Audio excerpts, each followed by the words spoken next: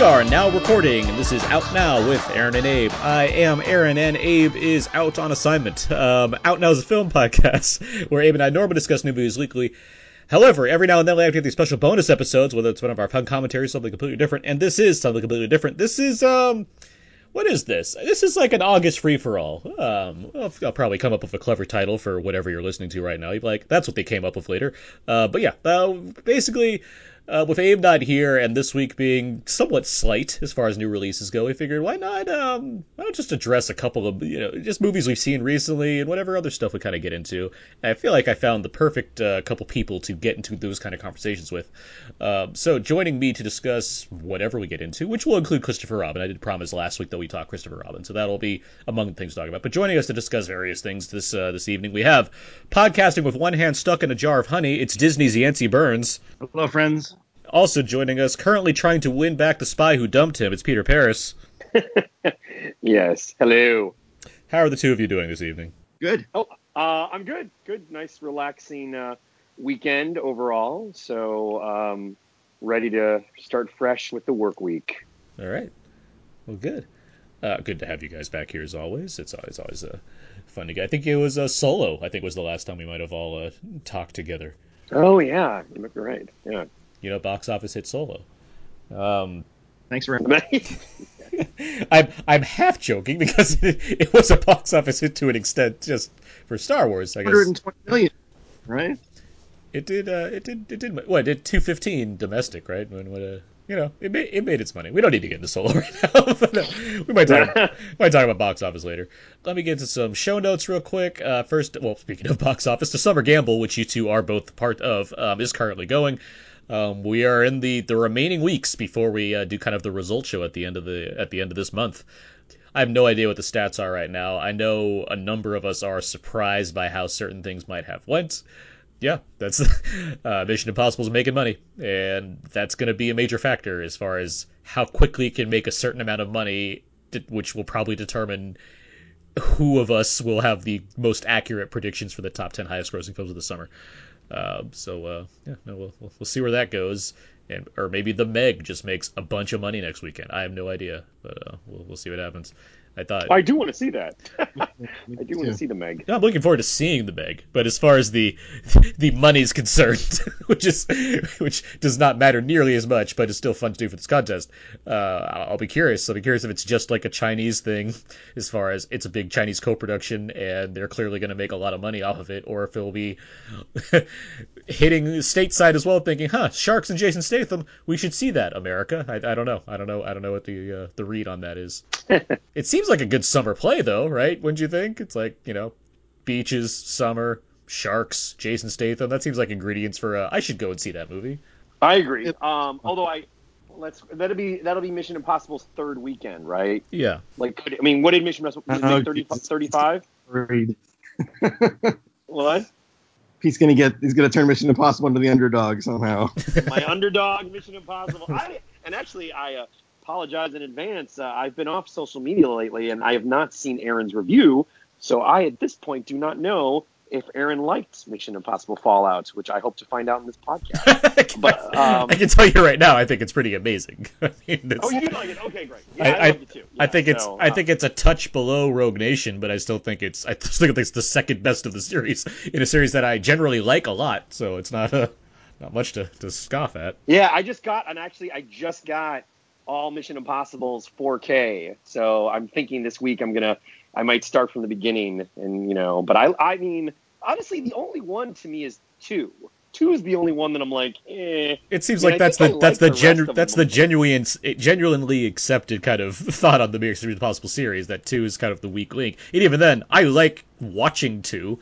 It's not my favorite by any means, but I think it's very enjoyable. Or at least Yancey, a lot of it is enjoyable. There's parts that are just really slow and whatever. So, but yeah. So there you go.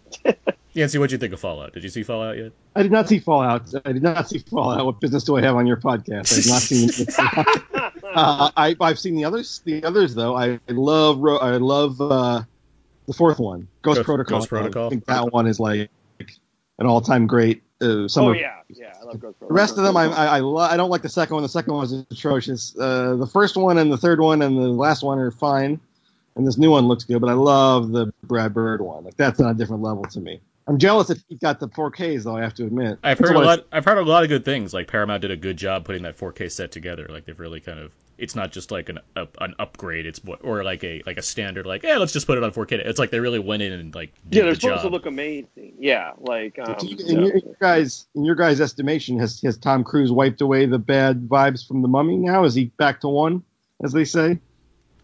I mean, even though you guys strangely like the Mummy more than I do for whatever reason, I was never against Tom Cruise because of that. Like that just seemed more. In general, do we feel like the crisis is over?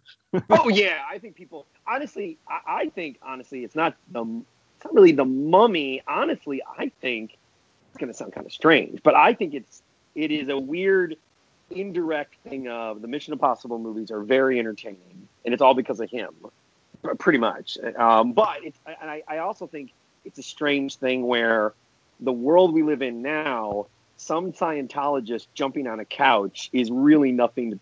It's really nothing compared to the terrible shit that like Harvey Weinstein and so I feel like the badness of Tom Cruise 10 years ago, the people are like, oh, I don't know about Tom Cruise.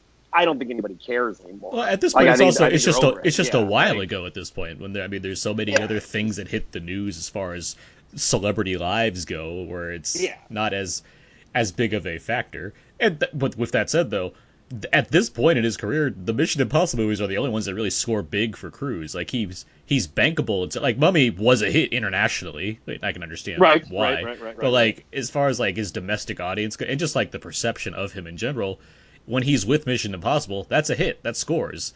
Outside of that, so I mean the budgets tend to fluctuate too, so it's not the biggest thing if it's not the biggest movie possible. But like American Made wasn't like a huge hit. It made money, but like. But it didn't cost that much money. It didn't. Right? No, it's more modestly budgeted.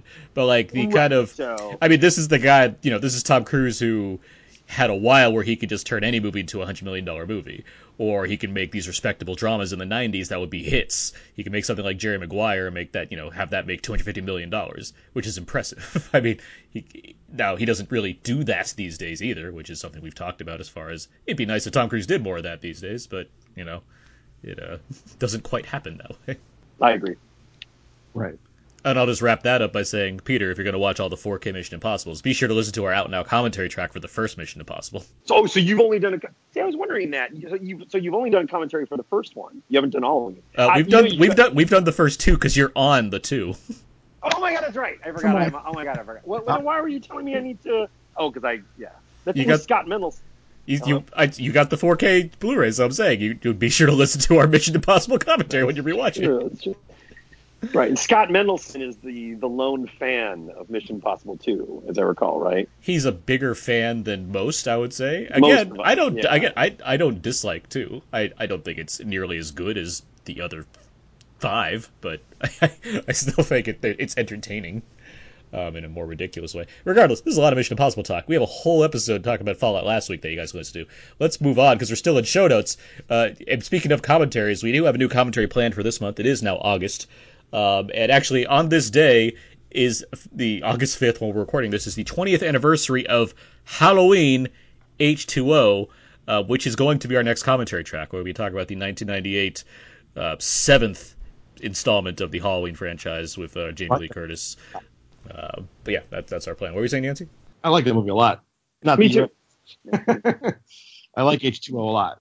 Yeah, H2O is, I think it's good fun, and that'll be a good way to prep for October's upcoming Halloween film. So, yeah, that's the next plan for our commentary track, so stay tuned for that one. And what else? iTunes reviews and ratings, good to get those. If you like our show, if you like what we're doing here on this looser episode or our more standard episodes or our commentary tracks, if you like any of that, be sure to log on to iTunes, search for Out Now with Aaron and Abe, give us a rating and review. That'd be great. And all right, let's move on now, guys. Let's get to well, I'm gonna go straight to the poll. Each week we do a poll on this podcast these days, where we go over we match two movies against each other that kind of relate to one of the main films of the week. And the idea is that you pick one to save, you vote for that film, and by doing that, the other film that it's matched against will be just erased from history. It'll just not exist anymore. And so I took a certain delight in this week's poll because it is a 90s nostalgia edition. And I placed Hook against The Sandlot. Two films that have a wide amount of kind of 90s acclaim as far as people from a certain generation that certainly love these movies. I famously do not like Hook. I am not a fan of the film.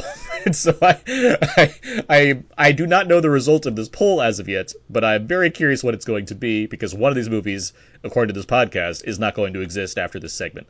So before we get to what the actual results are, Yancey, Peter, between the two of them, Hook or The Sandlot, which do you choose to save? I've never seen The Sandlot. Yeah, I've never seen The Sandlot. I couldn't even tell you. I'm assuming it's about kids playing baseball, but It's where the baseball gets lost and the dog has it, right? That's the Sandlot. There's a big dog. That's an urban legend behind the fence. Hook is my least favorite Spielberg movie. I think it's his worst movie, Hook.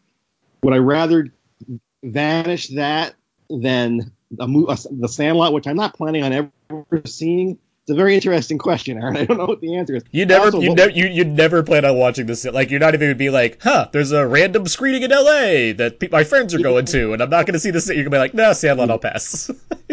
I did see Cool Runnings for the first time about 6 months ago, so I guess anything's possible. Oh, my God, I've never seen that either. That's another one. Yeah. I would say... You haven't seen Cool Runnings? Okay. Yeah, I've never seen I've Cool seen Runnings. it. Pete, what's wrong with you, buddy? I would say it's a no-brainer for me. I would totally erase Hook. Because I agree with you guys. What was erasing Hook do to Spielberg's career? Did he need to do that to bottom out, to then refresh with Jurassic Park and then Schindler's List? I mean, don't you think he was kind of good? Do you think he was going to do that regardless, though? He just didn't need to make it. His heart isn't in it. His heart isn't in it. His heart isn't in Hook, so I'm like, he's just coming off Always, which was also like a flop for him.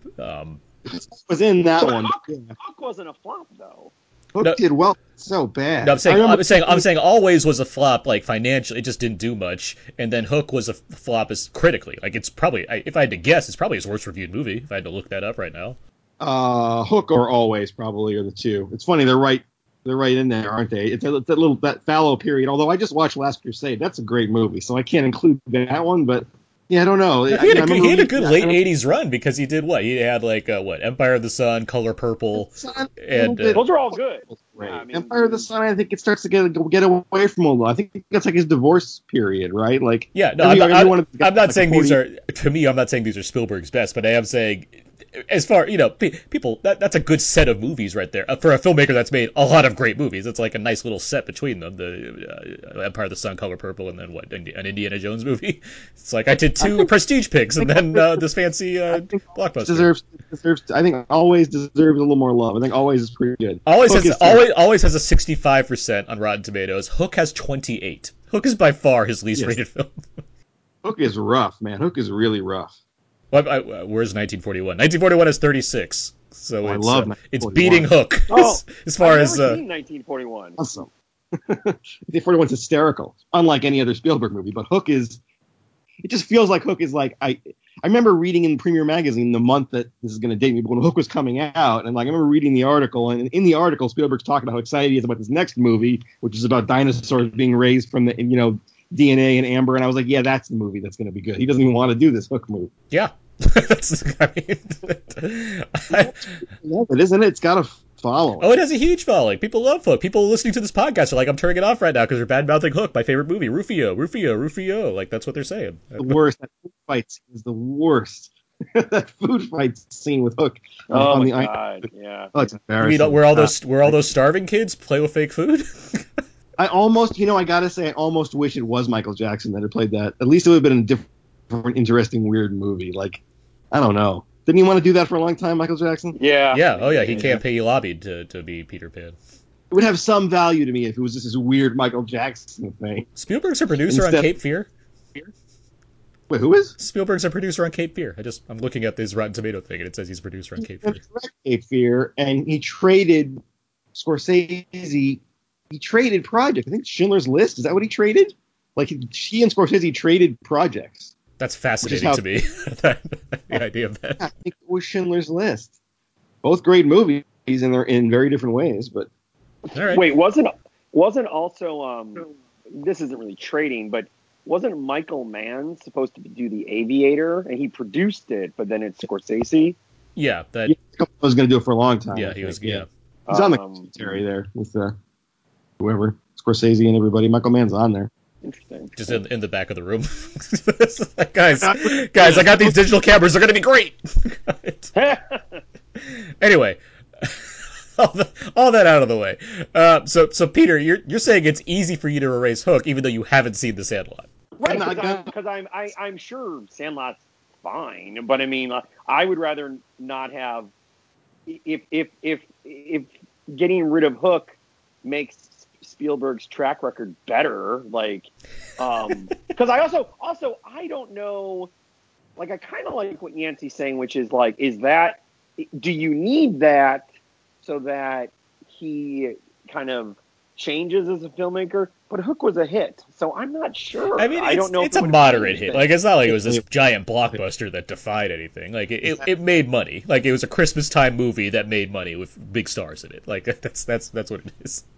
I know what you're saying, and what doesn't help is that neither of you guys are huge Sandlot fans. One of you hasn't even seen Sandlot. But like there is a pop culture element in both of these. There are lines from Hook that are very much remembered and repeated, but there are lots of lines from The Sandlot that are very much. They're on T-shirts and posters all the time. I'm missing them, and I don't care. The Sandlot has passed through me completely without leaving any effect. Yeah, it's just a very tame Stand By Me. That's what The Sandlot boils down to. It's fun. I like The Sandlot a lot, but it is like. Yeah. It's fun. But I'm probably never going to see it. So like you're talking about is I'll go to see it one day and it'll just be an empty room and there'll be no movie. Like, oh, that's right, I chose Hook. I can't wait for all of us, like Ann and I, you guys, Abe. For some reason, he's down in LA. We all go to like some Cinespia screening at the Hollywood Cemetery to watch The Sandlot. Like do a live commentary. Watch that happen in the future. All right. Well, I'm gonna finally click this thing so I see what the results are. I hope I'm not disappointed by this. Wow, it's really close. Okay, so this is what happened. I just clicked The Sandlot because obviously, and The Sandlot did win very, very narrowly. One of our most voted in polls, which I was not surprised by. The Hook has 46%. The Sandlot has 54%. So pretty much, I might have been the deciding factor in this. Actually, looking at this, but yeah, that's there we are. The Sandlot gets to remain a movie, and Hook I get to erase from existence, which I take much relish in. Not even going to sugarcoat that. I'm going to put it on tour. So I think the last time I talked to you guys about this, I joked about the concept of us not keeping continuity. We have since been keeping continuity of the fact of movies that we've erased from existence now. So I have a running list of all the films that we've erased, which I'm adding Hook to now. So Abe and I no longer mention any of these movies on the podcast. So if it comes up in any questions, I don't know what anyone's talking about because it doesn't exist as far as the show is concerned. So yeah, that's the poll. That's what happened there, guys. We just got rid of Hook, but I feel very proud of myself for it. So there you go. Okay, let's move away from that. Let's get to our trailer talk real quick. Let's go over one new movie trailer because I wanted it. We haven't talked about this as of yet, and Christopher Robin's release seems like a perfect time to get into it. It's a trailer for Dumbo. This is the upcoming live-action remake of the animated Disney film Dumbo. Tim Burton directs. It has a cavalcade of people in here: Colin Farrell, Michael Keaton, Danny DeVito, Ava Green, Alan Arkin. You have Aaron Kruger writing this, which gives me a little bit of pause as I say that out loud. But let's move into it, guys. Only bit, yeah. Yancey, what do you think of the trailer for Dumbo? I thought it looked good. And did you notice, is Danny DeVito playing the same guy from Big Fish? It looks like he is that same ringmaster character with the long hair. Seems to have a look going, that's for sure. I don't put that past him. It looked good. I'm sure, like everyone else, who, I love Tim Burton, and I'm waiting for him to sort of return to his peak strength. I don't think it's been a little while since he's made a really good movie, I think. So he's going to have to do it again eventually. He's a talented guy, and this looks pretty good. I mean, I had no idea what to think they were going to do. They're going to do a Dumbo that's not really based on the plot of the 41 movie. How is that going to work?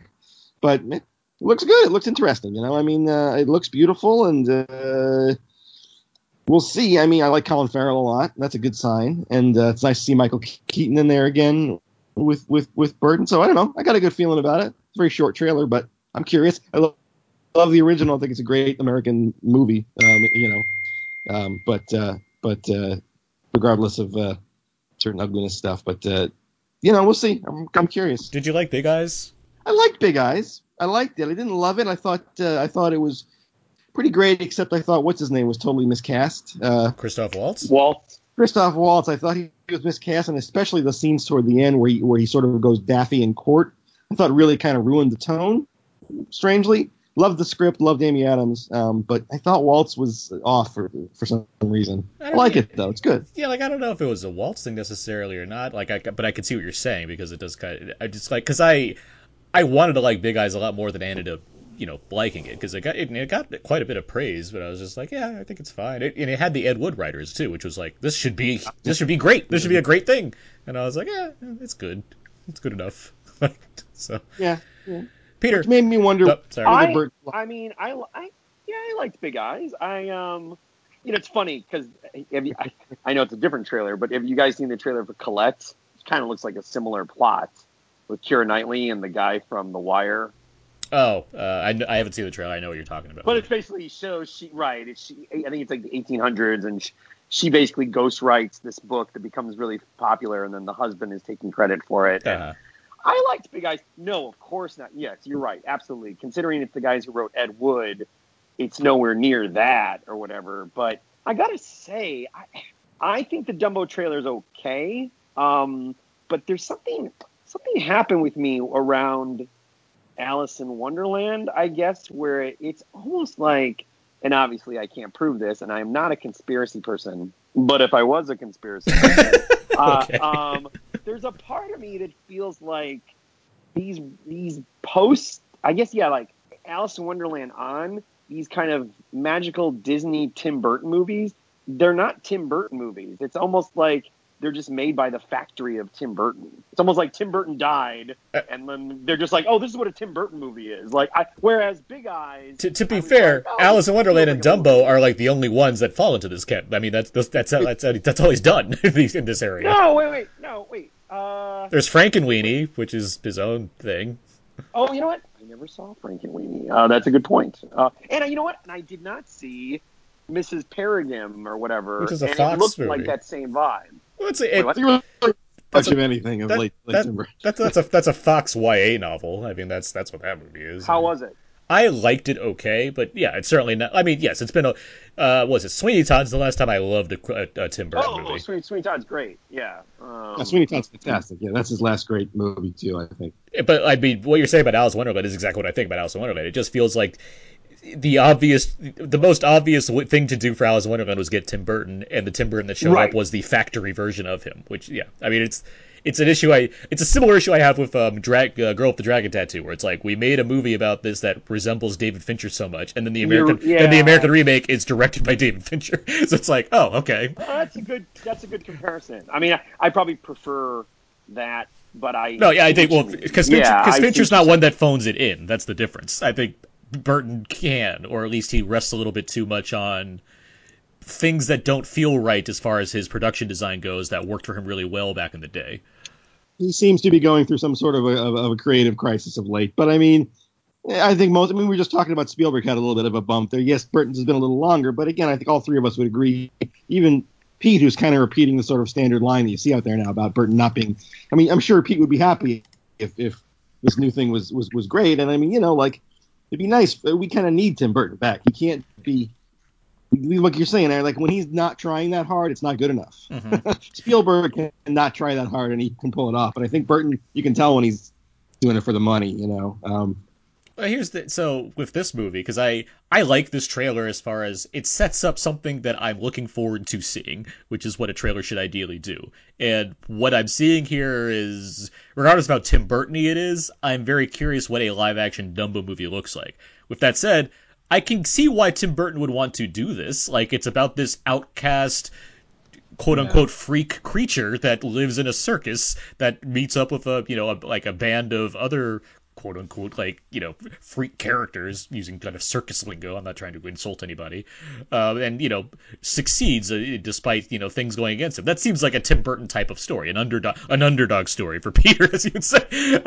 But with the elements of like kind of the absurd or the fantastical, like that sounds Tim Burton-y to me. That sounds like inherently like that would work for him. And he has like his cavalcade of like stars that he has Keaton, DeVito, and Green, who have been in a lot of his movies. Keaton, especially, like you mentioned, Yancey. I like seeing Keaton back in a Tim Burton movie. That made me excited when I remember that was first announced. It's like, oh, Keaton's gonna be all right. Let's see this. Finally, we can stop talking about Beetlejuice 2 for a hot second, get into a different movie. And yeah, I'm a big Colin Farrell fan, so I look forward to seeing that. I think the one thing I'm not anticipating is watching Dumbo again, the original Dumbo, because I have not watched that movie in probably like many years because it's so sad.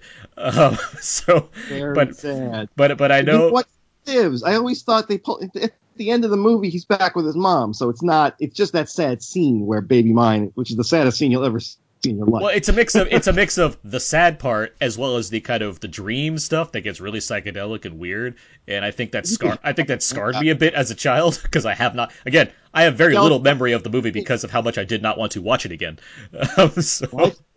Regardless of some of the things that haven't aged well, those first 5 Disney, the pre-war, those first 5 are really, like, to me, those are high art American masterpieces. What are the first 5? Snow White, Pinocchio, Bambi, Dumbo, Fantasia. Okay. Fantasia is one of my favorite. On a given day, might be my favorite Disney movie. So it's like it's amazing. It's an amazing movie. But I can see Burton having a real affection for that Disney, for the original Dumbo. It's got that real, it's got that from the early days of animation where they weren't really sure they were making them for kids or adults. It was kind of just they were just trying something new with these feature-length animations. So they do have this. I don't want to use the word darkness, which is overused, but they have a real sort of a richness and a flavor. And the Pink Elephants on Parade, where Dumbo gets drunk, that's a great scene. But yeah, it's like it predates psychedelic imagery by 25 years in American movies. But like Anna and I watched Pinocchio not too long ago. I had to review the Blu-ray for it, the latest edition of the Blu-ray, and that movie's wonderful. Like I hadn't seen Pinocchio in the longest of times, but like the animation there is so like fascinating to see. Like in an age where I see all these other CG movies and as good as those a lot of them are, and as well as like the stop motion stuff from Leica and whatnot. It's neat to see like just hand drawn, like just all of that work done in that at that time at that level, and like kind of the layers that you have to do to make all that stuff work. With absent of computers and everything, like it's great. Like it's such a great film. It could, yeah, and it's like I love a movie like that. That what's good about it is it's not going to ever age. It's never going to age. Yeah, exactly. So beautifully animated. I watched a couple of months ago with my girlfriend. I watched Cinderella, the animated Cinderella, for the first time in a long time, and there's a scene in there, the scene in there where the fairy godmother comes down and she gives her the pumpkin and everything. Like every time she spins her wand around, this little trail of stars and like little sparks come out every single time. It had to be animated at frame at a time, and it's such a ridiculous embarrassment of riches in terms of creativity and just guys trying real hard. Like I love and Dumbo especially is for 65 minutes long. It's a pretty it's like Citizen Kane or something for me. Well, we got this Dumbo movie coming out next March 29th, 2019. So we'll see where that goes. But yeah, I'm very curious. I want to know what this movie can do as far as how it takes the story, what Tim Burton can do with it. I have no doubt it will make money because these movies do that. But I'm curious how far that will go. Well, wait, just quickly, what is your Yancey and Aaron? What is your, I guess, your favorite of what we would see as these kind of last few years of Disney doing live action versions, right? So we've got Cinderella, Beauty and the Beast. I don't know if we would include Maleficent because that wasn't really a remake. No, I mean, I would include that. I mean, as far as okay. Disney taking these classic animated characters and putting them into a live action version, I would include. I mean, Maleficent's terrible, so it doesn't really matter. Yeah. But what would you? Yeah, what for you guys? What do you think's the best one so far? I think it's Cinderella. Cinderella, yeah. Yeah, I think Brenna did a really great job. And I think casting's great, and yeah, that's my favorite one. What about you, Aaron? I think Cinderella or Pete's Dragon are probably like the Oh, I never saw Pete's Oh, I Dragon. never saw I Pete's Dragon. Yeah, I damn think it. those are the best made ones. That said, I really I know Yancey's not a fan. I really enjoy Jungle Book. That's the one Oh, I like that's Jungle Book too. that's the I one do like that's the one Jungle I'll Book. rewatch the most of these so far. Like I really enjoy that movie. I did enjoy that too. I enjoy the yeah. work that's done there. Regardless of the lack of style that Yancey needs from Jon Favreau. Apparently, I do like the movie quite a bit. I think it's a really I say compelling story. Yeah, you do. Hey, interesting analog. We hadn't thought of this, but Pete talking about the Tim Burton doing the Disney movies doesn't really count, but there's definitely a lot of allusions to the Disney Headless Horseman in his Sleepy Hollow, which also bodes well Oh, of for course. Dumbo. Yeah. Sleepy Hollow being my favorite Tim Burton movie, so yeah. Well, it's perfect. That's your favorite Tim Burton movie? It's my favorite Tim Burton movie. Is it horror. quote unquote the best Tim Burton I movie? I mean, it's Not necessarily. I like it, but you think it's better than Beetlejuice or Ed Wood or even Batman Returns? I think really, wow. I think Ed Wood is probably his best movie as far as him as a director taking a great story and putting that to work. Sleepy Hollow, I love it though. I think Sleepy Hollow I do is like Sleepy Hollow. it's a great Hammer horror movie that Tim Burton's got. It and is. It's wonderful and it's highly rewatchable.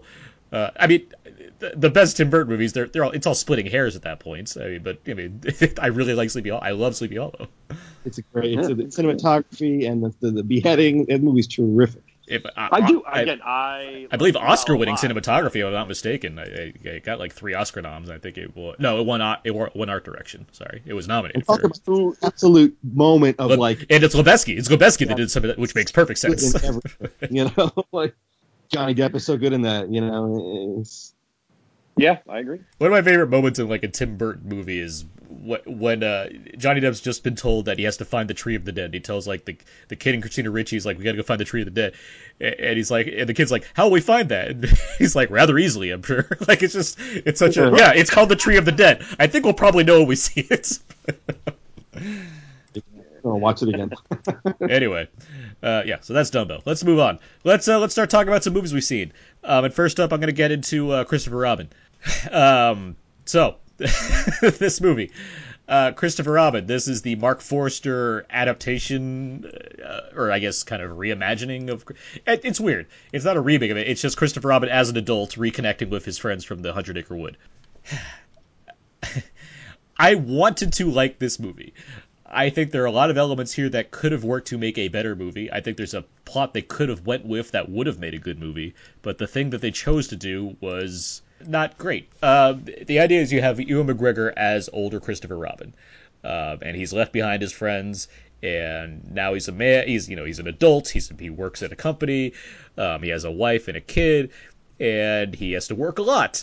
And the general premise of the movie is that he works so much and he can't spend enough time with his family, and then Winnie the Pooh comes along and it reignites his imagination and whatnot, and he becomes a better person. That's like a basic story. You get that in a lot, and that's fine to an extent. It's a bit shallow and dated that dads need to work less is like the basic message, but the way feel like yeah, to be a movie that existed that was about that, but I can't remember what it was called. Wait, isn't this basically Hook? What are you talking? Yeah, that's not a movie, Peter. Wait, what? That's not a movie anymore. Oh boy. Wait, I don't know what movie you're talking about. It does not exist. No, Christopher. It sounds like what you're saying, Christopher Robin. That sounds like it's basically Hook. Peter, you keep mentioning some title of some movie. We don't know what that movie is. Christopher Robin is the original concept. Yes, I'm sorry, I'm slow to this. Okay, yes, now that we've gotten past that nonsense, so here's the thing. It's in the forest, man. The basic story of this, yes, it's familiar. That said, the way they present Christopher Robin to me, it's like the movie's punishing him for not being wrong, and I'll explain why. A different movie would make him like an adult where he'd be like cynical and he wouldn't care about the family. He just wants to work. He needs to get that work done. He's all about the working, making that money. But that's not who Ewan McGregor's character is. Christopher Robin is a good guy who doesn't want to miss time with his family, and the only reason he has to keep working is because his department is gonna he has to fire other people if he doesn't get his work done, which means that they won't be able to go to their families. And so I'm trapped in this scenario where Ewan McGregor's stuck as a great guy that needs like his his real bear pal to come back and delay him from doing the work he needs to so he can see his family. And so it's just kind of irritating that the thing that you came to see, which is Winnie the Pooh and his friends, and they're really well animated. The visual effects are great in how they bring them to life and everything. That stuff is neat to see, but it hinders him. Them being there means that he doesn't get to do the thing he needs to do as a businessman in order to achieve that time of his family. Now, the movie obviously is going to work out, like it's not going to matter in the long run, but that's where my mind is with this. Like it's done too good of a job of making Christopher Robin a good guy, where it just feels annoying that even though I enjoy seeing him isolated, it's nice to see his friends again. But as far as the movie's plotting goes, it upsets things. It's just like, okay, it's you guys are in the way. Like it's fun to see you, but you're stopping him from doing what he needs to do. And not to like rewrite the movie, but he does have like a daughter, and I think the better way you could have handled this is make it about her. Make her the character where he's like passing the torch on to her, but letting her have the friends now that he's grown up, and she can be a part of the 100-Acre Wood and go on, random adventures with her, and just have him kind of in the background where he eventually learns to be like, all right, I need to work out how to spend time with my daughter or whatnot, or do that better. But the movie that we're presented with is just like this old man, not old, he's Ewan McGregor, he's whatever, but like he's just kind of he's a good guy. Like there's nothing like inherently wrong with what he's doing, but the movie's like forcing you to want to frown on him for making decisions that a responsible father has to make. Are the character are the 100-Acre Wood characters? Do they have physical reality in his world? Yes. This is not a film where it's not ambiguous about the idea that these characters exist. They're not imaginary friends. It's as much as I very much want to entertain that idea when I first saw the trailers, that they would just be like, oh, only he sees Pooh, or maybe he doesn't only see Pooh, and it's just weird. It's not that. They're completely real. Like there's no mistaking it. They exist in reality. There's no act revelation where the news goes around the world that stuffed animals have come alive. No, they don't do that either. There's just a lot of like it's set in the 40s, like it's set in post-war London, and there's a lot of like, did that bear just talk to me? Wide eyes face. Like that's kind of what you get. It's a lot of that. It's a lot of that kind of stuff. Like, wait a minute, that bear grabbed that balloon. What? It's yeah. They sound exactly like that too. I'm crushing that impression. So Mark Forster, when I saw that, I was a little bit like, ooh, that's a strange choice. Yeah. I guess Finding Neverland is why he got it. Right. Mark Forster. I'm not the biggest Mark Forster fan, which also didn't necessarily. And so, in saying that, the direction of this movie, like, it takes the melancholy nature of the Winnie the Pooh characters, like in the 100-Acre, like it has that kind of that tone that you found like in the original like novel, the books, whatever, and even like the other movies. Like there's that there, but it feels it doesn't revel in the excess of anything, so it just feels very grim and moody throughout as far as the tone of this movie goes.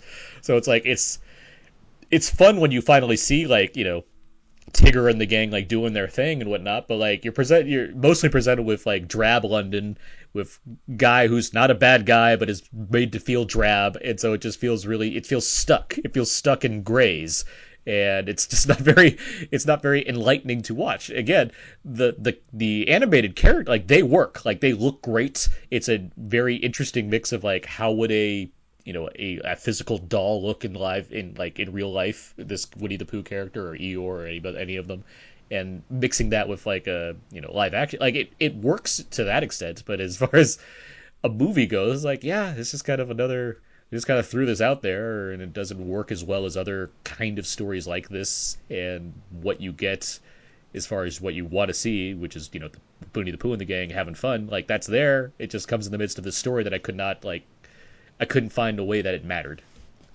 So that's kind of where I'm at. Huh. I don't know. I'm not. Yeah. I mean, there are a lot of movies right now. There's one that I might watch after this podcast that is supposed to be fantastic that I might get on VOD. But yeah. Well, what? Robin... Tell me what that movie is. I want to know. Oh, I want to see First Reformed. Oh, that's on VOD now? Yeah. Well, I mean, it's on my iTunes. It showed up. Okay. So I'm like, I should pick that up. It's great. You've seen it, right? Yeah. It's just as drab as this movie. Yeah. But it's Paul Schrader, so you expect that. Yancey, did you finally see it or no? Oh, not yet. Nope. Yeah, it's supposed to be great. Like, Well, but yeah, like there's a bunch of things I want to see. But yeah, Christopher Robin, I'm not really, I don't know. Like, and I do love, I like the cast, but I would have liked to like like, this movie. I was looking forward to seeing Christopher Robin. Anna and I saw it. A lot of her family actually, we all saw it, and like they had a good time, and that's great. Like I'm happy, and there's good stuff in this movie. Like I'm certainly not like, I gave it like an average score. It's like a 2.5 or whatever, but it's like, there's more that can be done. As in a year where I've had Paddington 2, which is amazing, and even Peter Rabbit, which I think does the human stuff really well. oh, Peter Rabbit's good. Yeah, Peter Rabbit's solid. Like Okay. it's a fun movie. All Like right. it has flaws. It's not perfect. It's not Paddington 2, but like the things that it does well, it does really well. Like it has the kind of, it has a tendency to be like, let's play a popular song on the soundtrack now and just dance around for a while. Like it has some of that going, but at the same time, like Domhnall Gleeson versus James Corden as Peter Rabbit, there's fun there. Like they know how to make the human stuff work, like the real life stuff work. It doesn't feel like belabored in the same way that this movie does. It just feels like, we gotta keep doing the business guy stuff, and it's just like, okay. But what I'm saying is, even a movie like that, which you would think is pretty throwaway, Peter Rabbit the movie, it still accomplishes what it needs to well. Where this movie, it just kind of falls short of doing that, which is a shame. Like, Interesting. anyway, I'll move on. I'll stop talking about this. Let's move to you, Peter. What have you what name one movie you've seen recently and talk about it. Well, I've seen twice now. Whatchamacallit? I don't know if I necessarily would have seen it twice, but my mom was in town today and she really wanted to see it. But I'm glad I saw it again. I saw the documentary McQueen about Alexander McQueen, the fashion designer who died in 2010, who hanged himself. But it's really good. I have not seen Won't You Be My Neighbor because that also gets really good reviews. From just a taste thing, I was really interested in seeing McQueen because I had heard it was really good, and I always really like documentaries about. I either like documentaries about kind of interesting people on the outside, kind of like a Grey Gardens or Crumb thing, or I like documentaries that are about these kind of really talented people, but they're not necessarily in my own realm. Like they're not necessarily like filmmakers or something. Like, I'm like, I don't know a lot about fashion, but I always find it interesting when I'm seeing stuff like that about a different kind of art form. And I thought it was really terrific. And also beyond obviously his collection, the two directors, because it's co-directed. I'm sorry, I don't remember what their names are, It's but Ian Bonhote and Peter Etediju. right, their kind of visuals that they did throughout. Because I think it's in like 5 chapters, and each one is like a collection that Alexander McQueen did from 92 to 2009 or something. I think that's his last one. And the visuals that they do are great. Because a lot of times in documentaries, you are sort of saddled with basically interview footage, and this does have a lot of footage from the 90s, and it looks okay or whatever. But the way they package it with all these other visuals, it's a pretty good looking movie. I mean, for a documentary, I was like, wow, this is a really good production. I liked it a lot. I would say that about Three Identical Strangers. I think I heard that's great too. It's a well produced doc as far as, because there's some kind of recreation of things that happens that I think it's interesting how it's done. In addition to using the talking head format and whatnot, but like it directorially, I was impressed by the kind of filmmaking touch that was added to it. Well, I would say the other thing that I think Yancey and I have talked about off podcast, I know we've talked about on your podcast, is when you're watching a documentary about obviously someone like, a fashion designer, I feel like something that has happened in culture, consciously or not, is that I think the three of us actually will see a movie or a show that we like. And this just happened to me with Mission Impossible. I really liked Mission Impossible Fallout, and I was going to see it again. And a friend of mine was like, how are the plot and the characters? And I was like, well, I mean, it's Ethan Hunt, it's Tom Cruise. And my friend was like, well, I only really care if it's, the plot and characters are great. I'm like, really? I'm like, the spectacle of Tom Cruise doing these great, that's not enough? And this friend of mine also was kind of meh on Fury Road. And to me, I know it's weird, but I mean, Yancey, you know what I'm talking about. I don't don't get me wrong. Yes, there are a lot of great characters and plots, especially in the realm we're living in now. There is so much content with good to great stories, but it really says something to me when I can watch a movie and it's not really about the plot for me. It's about all these other things. And I would say, yes, if you're watching a documentary about a fashion designer, the way runways are done, yeah, they can abstractly say, oh, I'm like one of his shows is about themed around Jack the Ripper, but he's not telling the clothes is not really a narrative the way we think of it. And I just really appreciate that. I really like seeing art that isn't just A, B, and C. Yancey, are you agreeing with me? I know you haven't seen this documentary, but does that make sense? I think I'm following you. So would you agree with that? About you get tired of people saying it's all about plot and character? I just think that's too sort of small-minded a critique of something as big as movies. I mean, I know what you mean. Yeah, I mean, a 2-hour movie can rely on things other than plot and character and still succeed. It can just be spectacle and excitement for 2 hours. It doesn't have the chance to develop plot and characters like 6 seasons of a television show. So criticizing it for that seems besides the point. But also, it does speak to like the taste of a person. No one's required to like a movie because of it's designed to do this thing this way, as far as what seems to be the main intent for a summer blockbuster, for example, versus what someone generally likes coming to the movies to go and see. Like, they can't be blamed for not particularly liking that kind of thing. That's true. Right, but I mean, a movie takes place over like one night. It shouldn't be so. This idea that a character has to change is not. It doesn't go hand in hand with just telling any kind of story you want to tell. Sometimes your story doesn't take place over the amount of time it takes for someone to change in real life. So, I'm just saying there are certain cases where plot and character take a back seat to other things. Oh no, I don't disagree with that, but I'm just saying you could. I can argue in favor of a person that just simply doesn't respond to movies in the same ways that place that emphasis over other things. Yeah, absolutely. Right. I think it's more that I get excited about something and then they seem. Oh, go ahead, Yancey.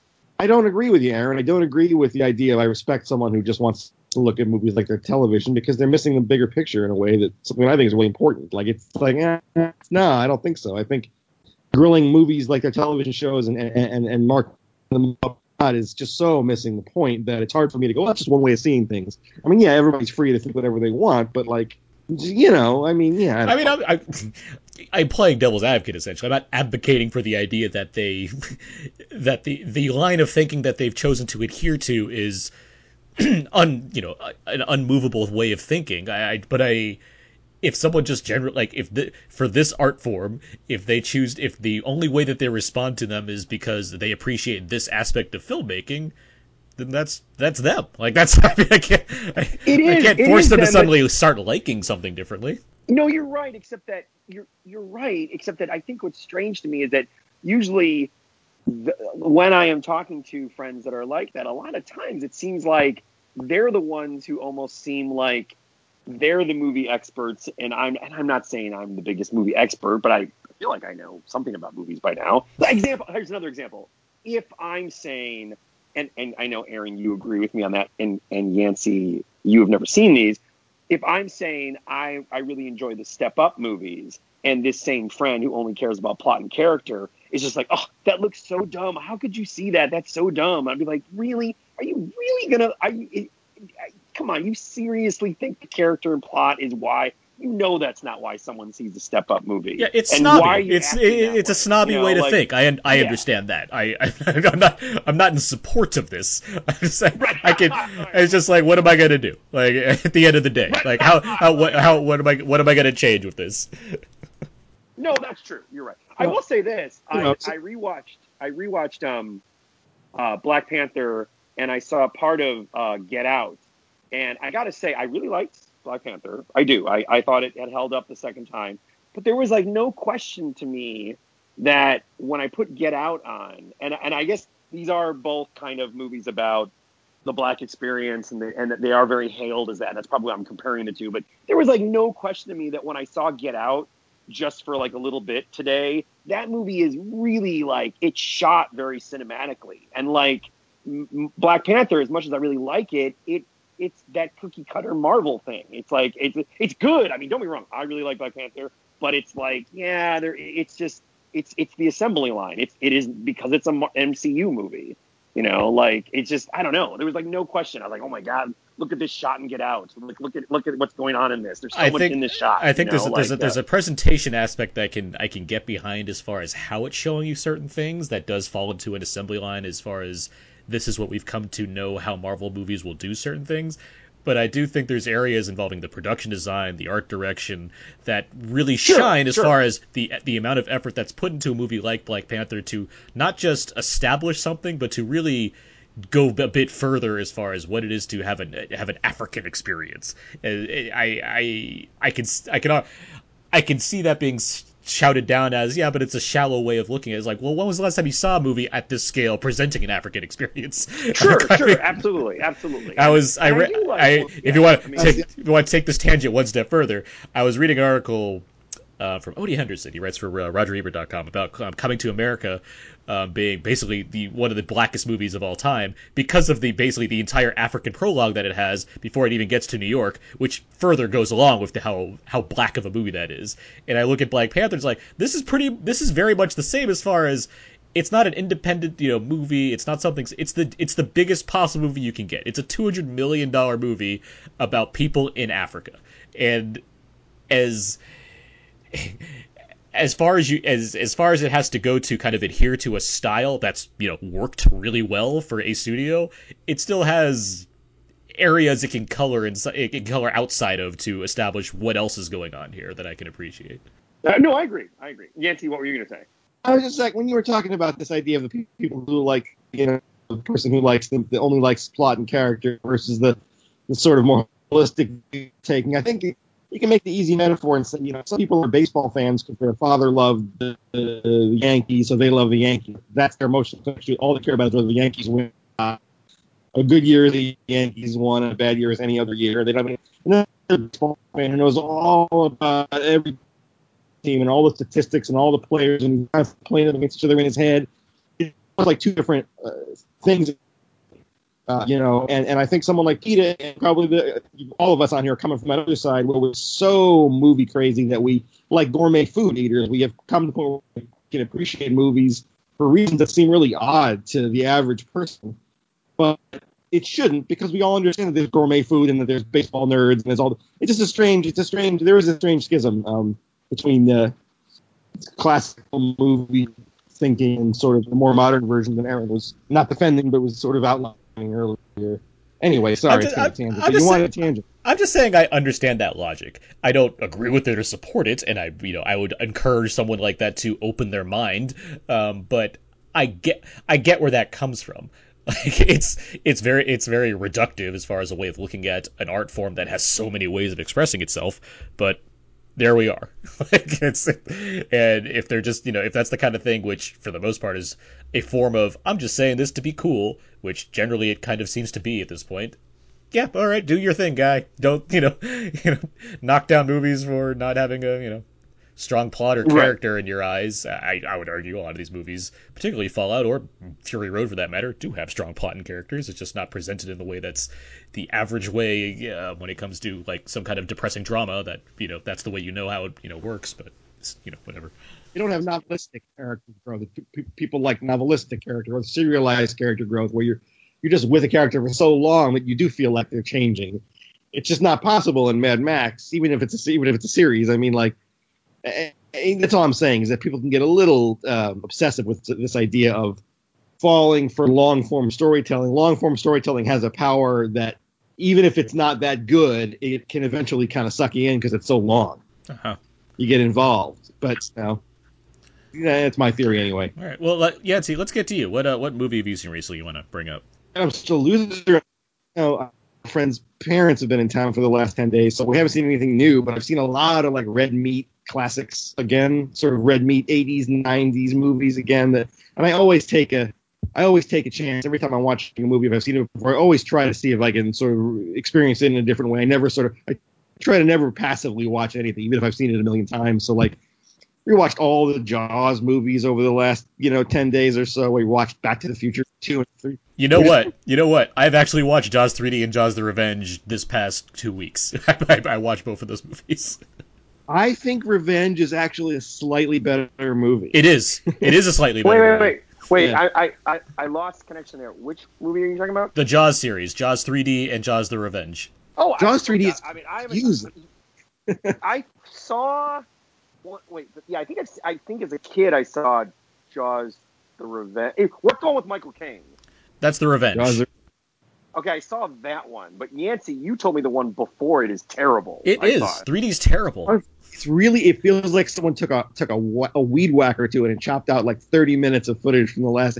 Like, it doesn't make any sense to you. You can't tell if the shark is inside or outside of the compound. It's really, really poorly done. I think they were just banking on the 3D being the main draw. And it's also dull. It's a very dull movie. It really is. I mentioned these because I've just watched those. I haven't watched Jaws 2 in like a year. I watched that like a couple years ago actually, but I like Jaws 2. Like it's not Jaws, but Jaws 2 is a good imitation Jaws movie. Yeah. yeah, it's a good like, hey, sure, let's make a sequel. We made a lot of money that first time. Why not? And they like actually did a good job. Solid. And it still has like one of the best taglines of all time. Just when you thought it was safe to go back in the water, that's a brilliant tagline. That's a great tagline. It's true. That is a good tagline. But 3D, yeah, 3D is like damn near unwatchable. You got like Dennis Quaid in there. It's just it's really bad. But Jaws: The Revenge, yes, it is also really really bad. But it has things going for it in its own weird way. Besides what Mrs. Brody, the widow Brody having shark telekinesis in this movie. Like there's other stuff that kind of works. I mean, we're talking about compared to the third one, but yeah, it's not. It's fun. It's very entertaining. Like it's funny to watch. Like it's not in a good way, but there's a lot of like, oh, that's a choice, like kind of moments that happen. Like the shark roaring every time it appears. Like it makes noises now. His name, yeah, what's his name really? Mario Van Peebles is kind of tough to take in that one. Yeah, Jamaican Van Peebles. Yeah, Jamaican accent. It's a little bit like, eh. And is it the Last Starfighter? Is that guy? What's his name? Oh yeah, I think he's the lead. Yeah. Who plays the oldest Brody's oldest son, Michael. Yeah, I can't think of the name offhand, but yeah, it's not a great movie, but I think it's because 3D is so bad. It's like, well, this is watchable. Like it's got that going for it. Okay, so you watched the Jaws movies. What else have you watched? Oh, what is that movie with Bruce Willis in the building where there's terrorists and he's trying to... The Hudson Hawk. Yeah, no. Die Hard I watched again. Still not a big fan. Not that anyone gives a shit. Back to the Future 2 and 3, which was fun. I watched Them, the giant ants movie. That was great. Oh, literally them. I thought you were just reiterating the fact that you watched Back to the Future. You watched Them. Okay. Them. Yeah. Yes, the ants. Last Crusade I also watched this past week, and interestingly, I can sort of agree with some of the reviews that came out at the time that were praising it as being the first one that had actual character friction in it. Like, I think it's a pretty great movie. I've always thought it was pretty great, but like, if you didn't like Temple of Doom, that's a really satisfying redux of Raiders, I think, and it might be a better movie. I'm probably get crucified for that. Whoa, well, that is edgy to say. I think Raiders is just very slightly overrated by all you crazy people. I think it's a little cold. A little bit. I don't. Wow. Yeah, you're crazy. Like, It's the first one. As I like to say, it's very easy for me to rank the Indiana Jones movies because it goes 1, 2, 3, 4. Like it's the. I don't know. 3 is really, really good. I mean, 3 is really a strong movie. Oh, it it's really is. Spry. I mean, it's splitting hairs for me with the first 3 easily. I mean, Raiders is, to me, it's a treasured classic. It just does everything that I want to really well. The other 2, they have their flaws. Like Temple of Doom does get it starts to kind of drag a little in the middle a little bit there. And Last Crusade, I think it's not that innovative to me. I think that's kind of my major issue with it. It's just kind of like, well, I'm just doing this again, which is not bad. It's doing a really good thing again. Like that's not a bad thing. I just kind of like, yeah, all right, cool. Sean Connery, that's great. I like that. That's a fun addition.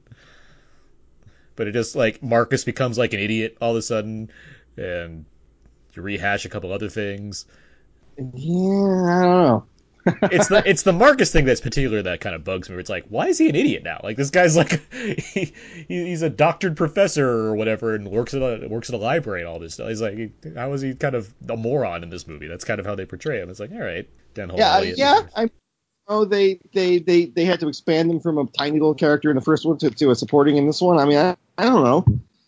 That kind of thing never bothers me. It's isolated to the one movie. In this movie, he acts like this, just like when you're a kid and you're reading comic books. In this comic book, the Hulk looks like this, and this other one by a different artist, it looks like that.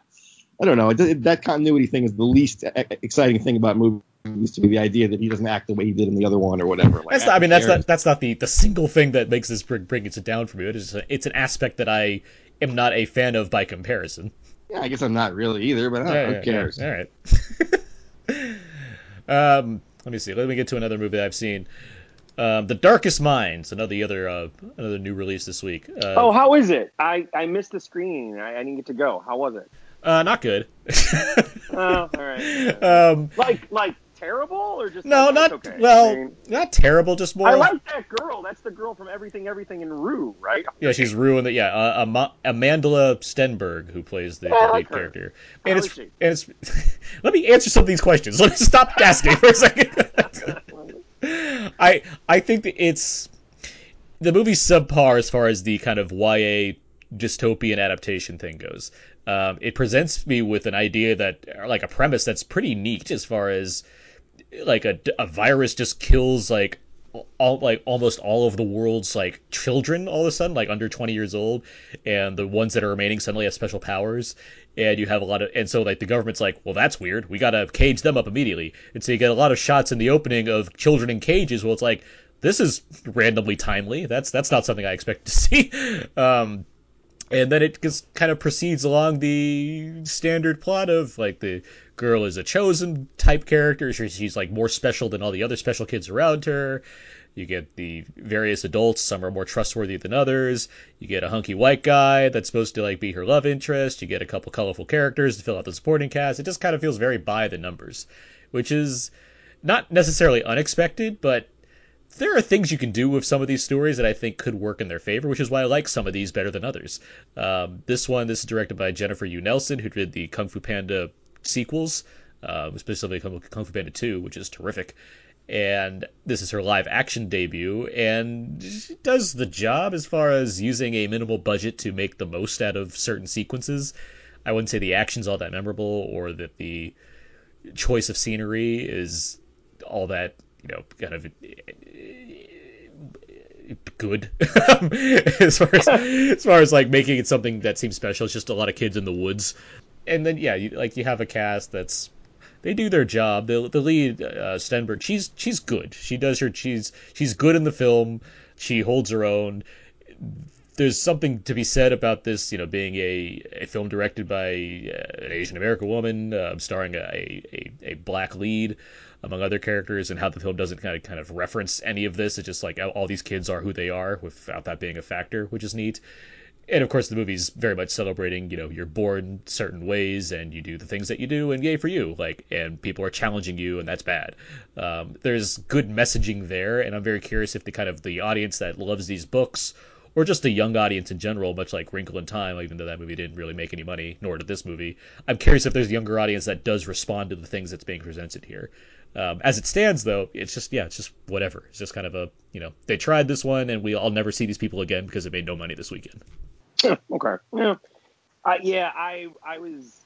is one of those ones that I guess when it's on Netflix, I do have a soft spot for the dystopian YA type stories, but yeah, that's pretty much what I was. Yeah, like of these, like the most recent one that I enjoyed was Maze Runner. I like that Maze Runner series. I think that what helped. I saw part of the third one. It seemed kind of pretty entertaining. It has a lot of.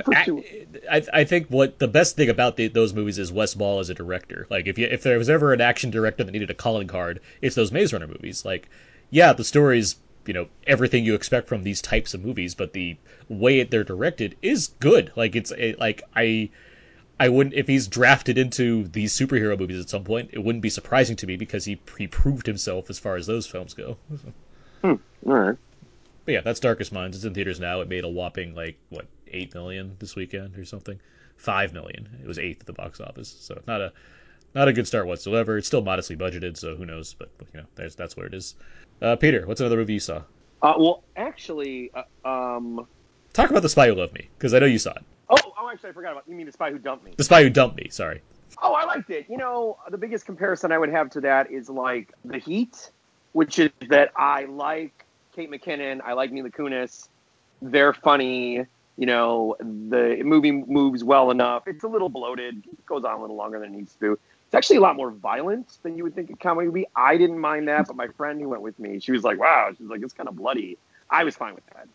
But yeah, I laughed a lot and I was entertained. And when it ended, like The Heat, I was like, I don't necessarily need a sequel, but I would not mind seeing these two together in another movie again.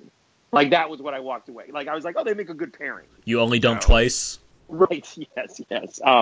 But it was also interesting, too, because I had just seen Fallout for my second time. And so, it's like, now I'm seeing this goofy spoof of, like, action, spy movie or whatever. But is that how it plays? Does it try to play as like a knowing action movie? No, actually, no, I shouldn't say that. Maybe it's not a spoof. It's just, no, you know what? It's an action comedy. That's what it is. Or comedy action. Yeah. Like, no, actually, no. The action is played for real, and they're not really winking like, this is what a spy would do. Like, they don't really do that.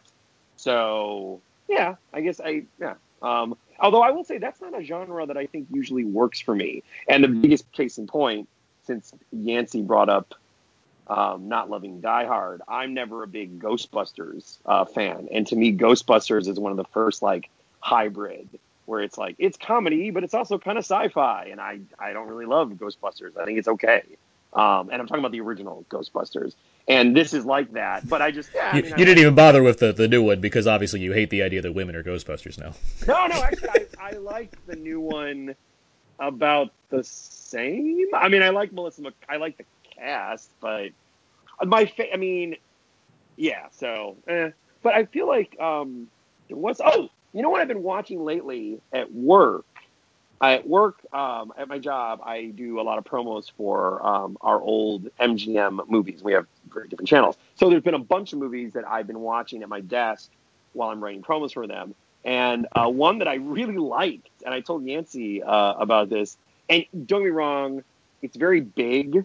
It plays itself as you can clearly tell it was based on an award-winning play. This is such a long intro to whatever this movie is. I watched The Miracle Worker.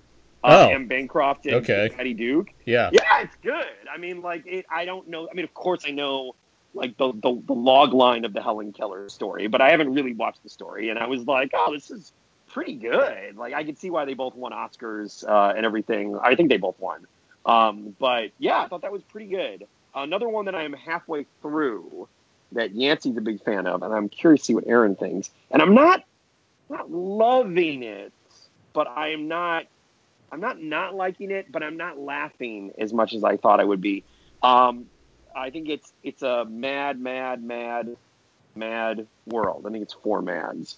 Have you seen it, Aaron? I have the Criterion. So do I. Okay. So what do you? Yeah, I'm about halfway through, and I love Jonathan Winters. He's like one of my favorites. Like, I really like him. They haven't really used Jerry Lewis yet. He's in the opening with the car, but he hasn't. He's not in the movie any more than that. He's in one cameo moment. Why do you expect more Jerry Lewis in there? Oh, wait, that was it? Oh, I didn't know Yes. that. I didn't know. Okay, so you're saying it's mostly the 6 people that were the main people who ran into the whole thing with there's $350,000 you have to get. Like, that's the main people, and everybody else is just a cameo. Yeah, it's like a dozen people, but yeah, that's the main group. I'll just note the Miracle Worker did win Best Actress for Anne Bancroft and Patty Duke. You're correct. Oh yeah, and they're great. But no, I'm liking Mad World. I love that it looks like it's shot in it's a gorgeous looking. Oh, it's shot in it's shot in Panavision, right? It's shot like right. It's shot in Cinerama. Cinerama. Yeah, that's what I meant. That's why they made built the Cinerama Dome. Yeah, it's gorgeous for that movie. Yeah, it was like the premiere movie. I guess I'm just not like laughing like I thought I would be. I'm like, yes. I'm entertained by this, but I'm not like, oh my god, this is hilarious. Like, but I don't know. I mean, Well, but no, but I know it's not a comedy from today that's like we need a joke every 2 seconds. Not the heat. It's not the heat. Yeah, it's not a Paul Feig movie. Yeah, too no, that's bad. not. Come on, I like a lot of older comedies. Don't put I me don't in think that you group. do. Like I do. Yeah, but like Mad World is like an epic comedy. It's like 3.5 hours. It's not built It to is like actually it's not built as a joke machine. I guess look, I love a lot of like Billy Wilder. I love a lot of stuff from like the 30s, 40s. Yeah, I mean, those are like 80-minute screwball comedies. They're different. right. I guess no, that's true. But I mean, I'm like, I do like. No, I'm just saying, I do like a lot of older I know. I'm not. No, comedy I'm not. Hollywood movies. I'm not like, I understand what you're saying. It's just a Mad World. Yeah, it's not a movie that's reliant on a joke every second to hold your entertain. I know you don't think that, but yes, with all that being said, I think it's good. It's not a favorite comedy of mine. It's one that I enjoy, and I'm actually inspired to watch it now more because you're bringing it up because I haven't watched it in a while. But yeah, it's not. but yeah. So that's been like some stuff I've been watching. Oh man, wait, what was another one? Oh, have you guys heard? Because Yancey's good with like kind of like obscure horror films, and now I'm going to say this, and you guys are going to be like, "Oh, please, Pete, everyone's seen this."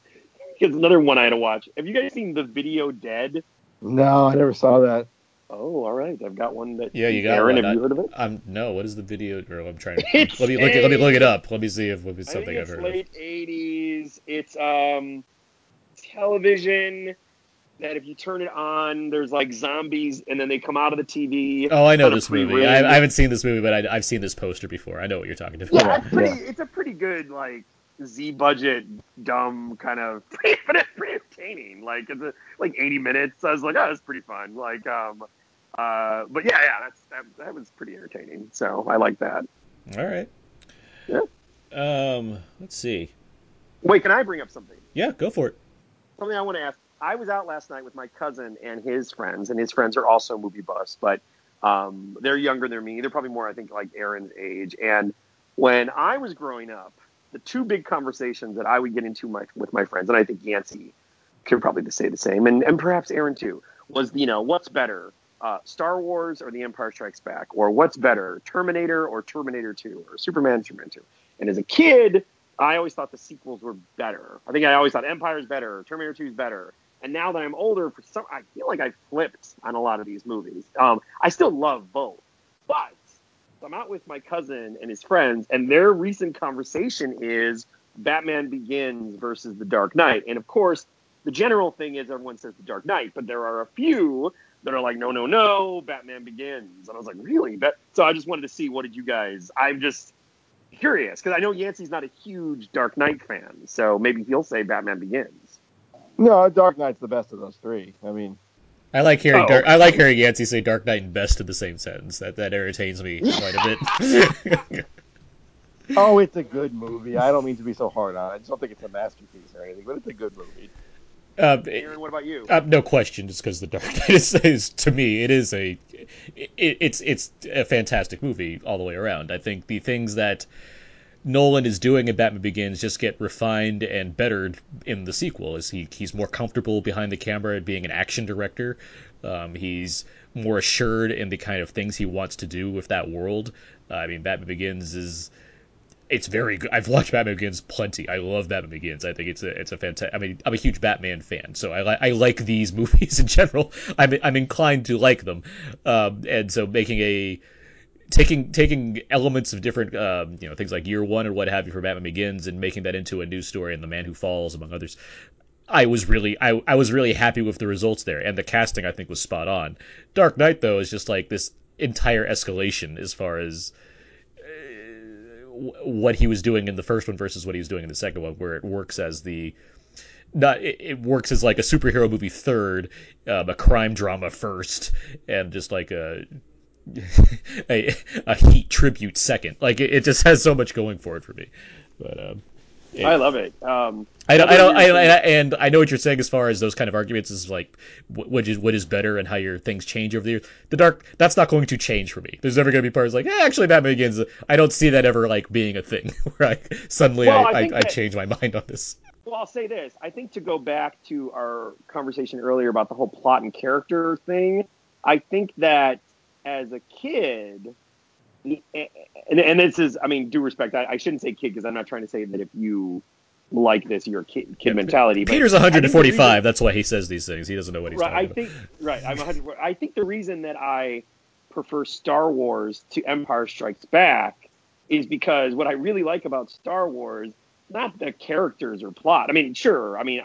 Yes. I love Darth Vader and Luke and everything. It's that I'm like, wow, it's really interesting. I almost feel like Star Wars to me is like the last part of the trilogy, which is THX, American Graffiti, and Star Wars, and then Empire is more like, okay, now Star Wars is this huge mythology and everything. And when I watch the original Star Wars now, I really appreciate Lucas as a filmmaker. I think that's what it is. That's like change. But I wanted to say this that I think Yancey will be happy about, and I don't know about Aaron.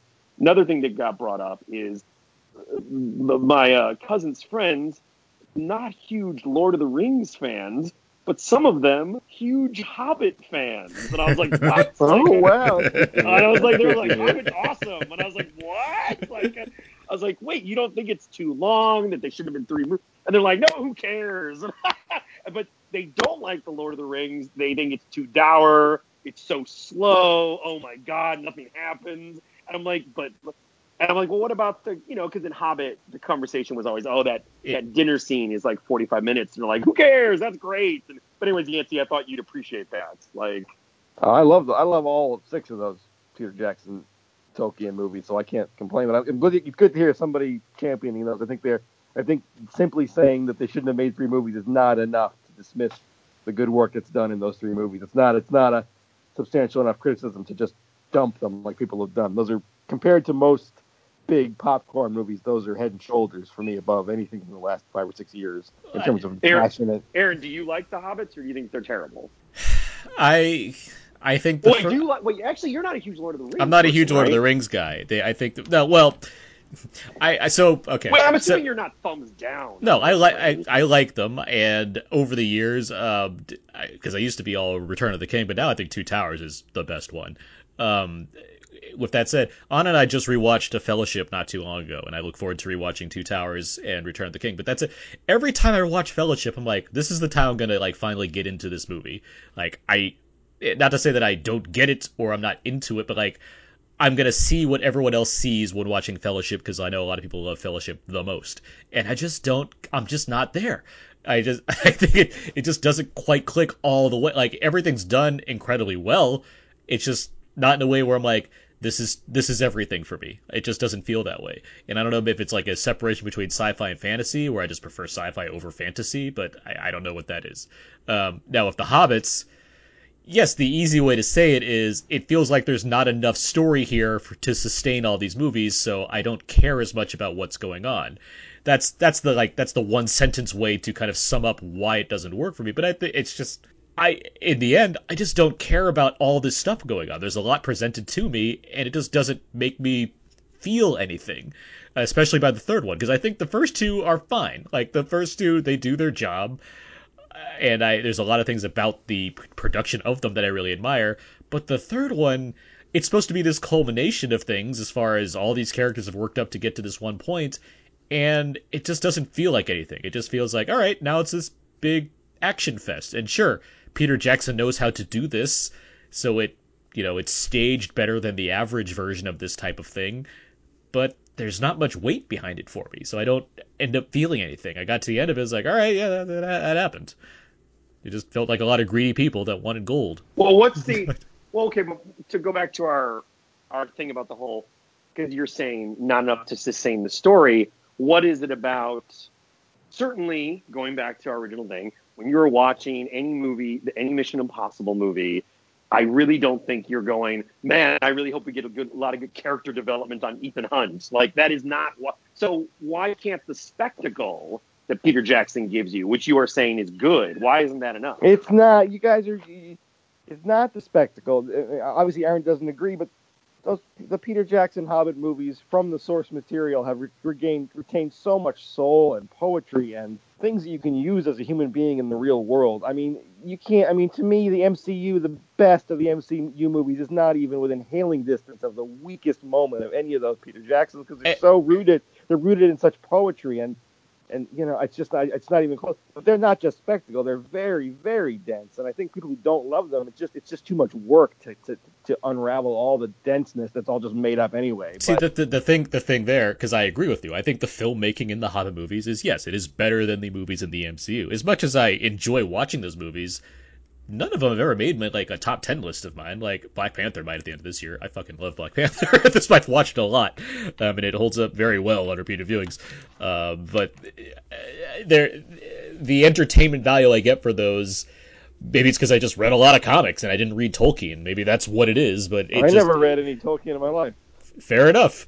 I'm saying, what I'm saying is I can't identify the exact reasoning behind why it is that I appreciate what's going on here more than there.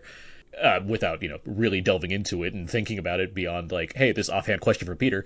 But I can say I like my share of movies in a variety of different ways, and the Hobbit ones just did not click for me. It wasn't. Look, the Battle of the Five Armies and the very last shot of that movie and of the whole series is just a shot of Martin. What's his name? Martin Freeman. Martin Freeman. Yeah. As Bilbo, just a shot of his face. And there's some strange emotion playing over. You're not sure what he's thinking, and that's the end. And to me, that is everything that movies are. Is what was that look on his face? What is this thing? What is he thinking there? Is he realizing he's getting older? Is he realizing he's going to die?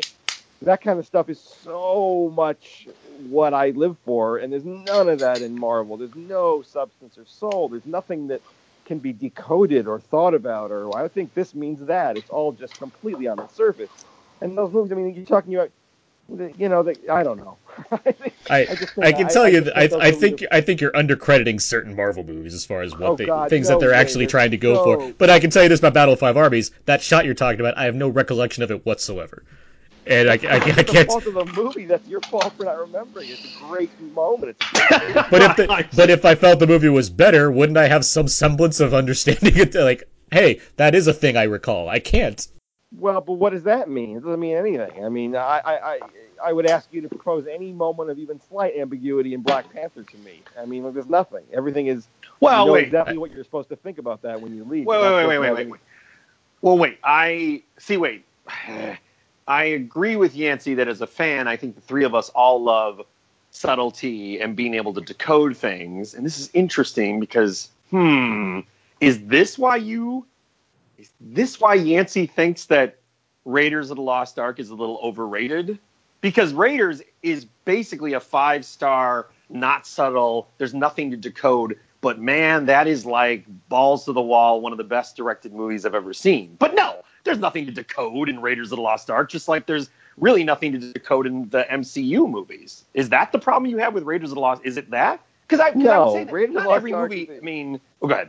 It's a great movie. My only problem with it, and it's the same problem I had with Empire Strikes Back, is that as I've grown up and I've seen more Howard Hawks movies, it's harder for me to buy the slightly phony-ish Howard Hawks that is in Raiders and is in Empire Strikes Back. It feels less. What makes it phony? It's not like Marion Ravenwood does not seem like a Howard Hawks girl, and she's supposed to be. She's supposed to be, and it doesn't feel. It just doesn't feel quite as grown up or something. I don't know what it is, but really okay.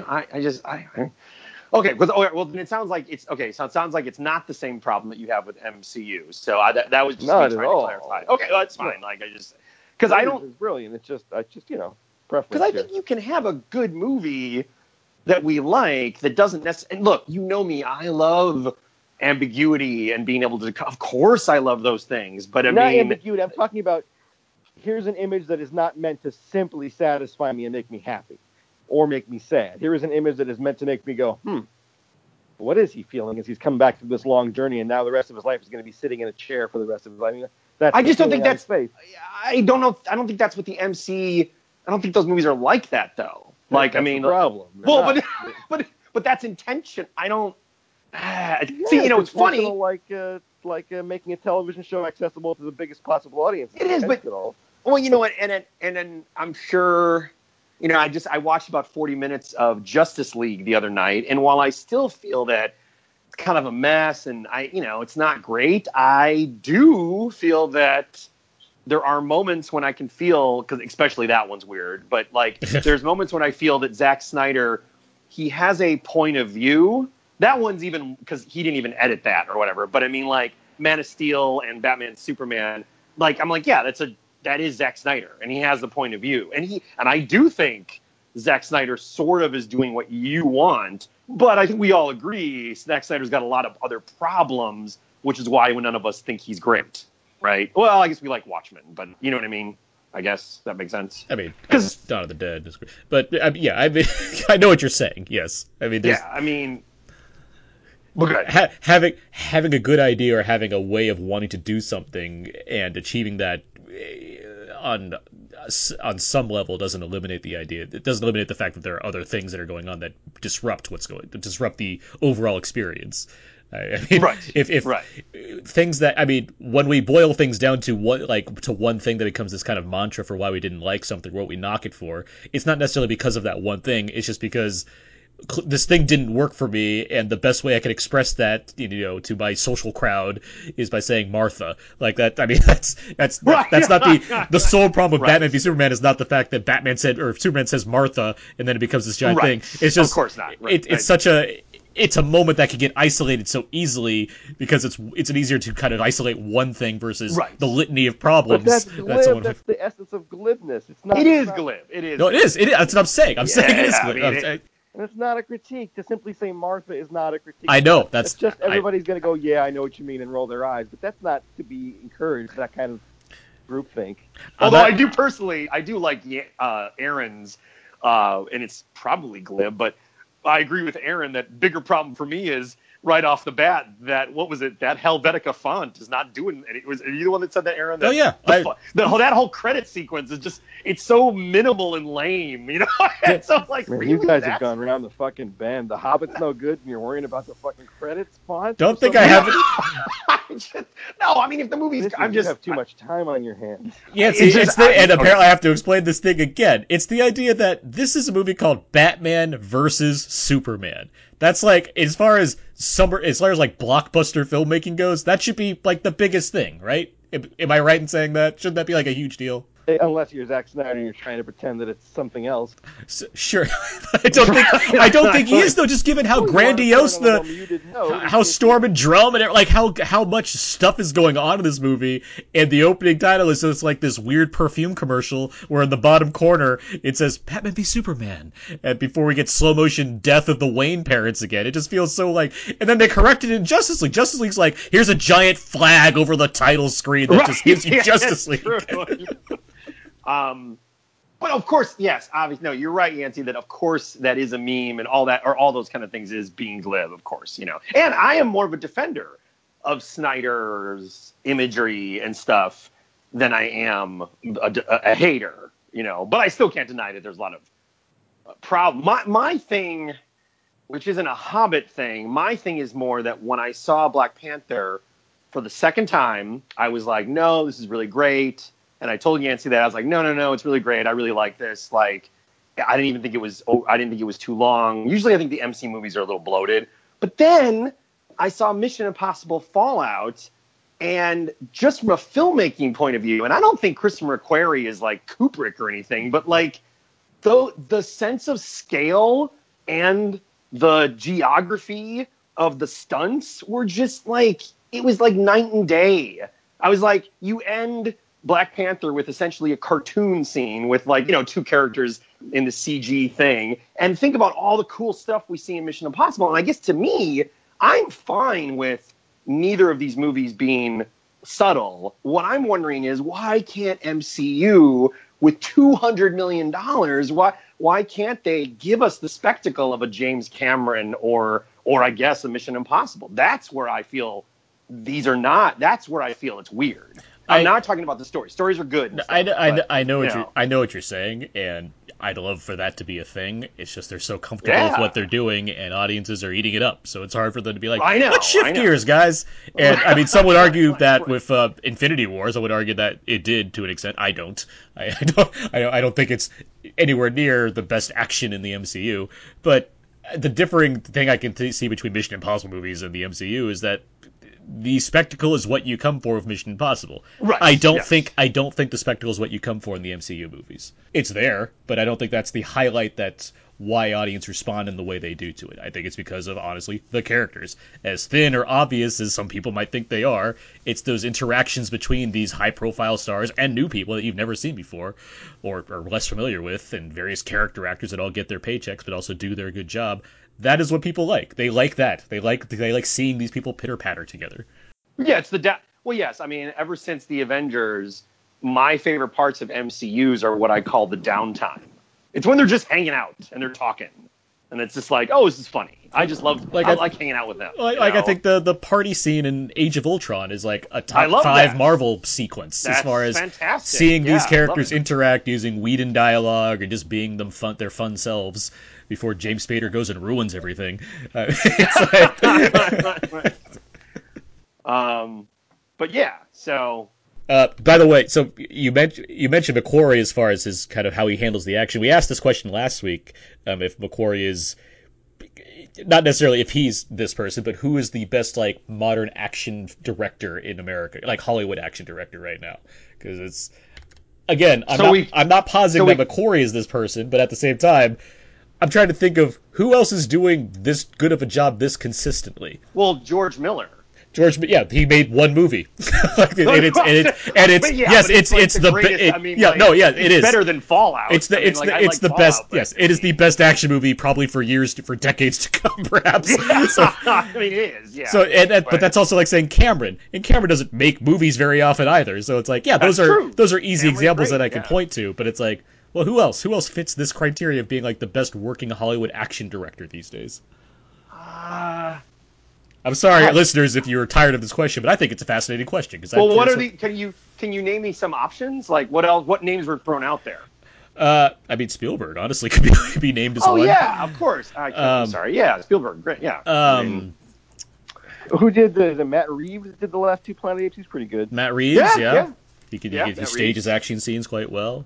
I posited Greengrass, which was shot down because people didn't like Jason Bourne, but I mean, I like those. The most recent Jason Bourne. Oh, wait, did he do the Jeremy Renner one? No, the one after that, when he and Damon came back.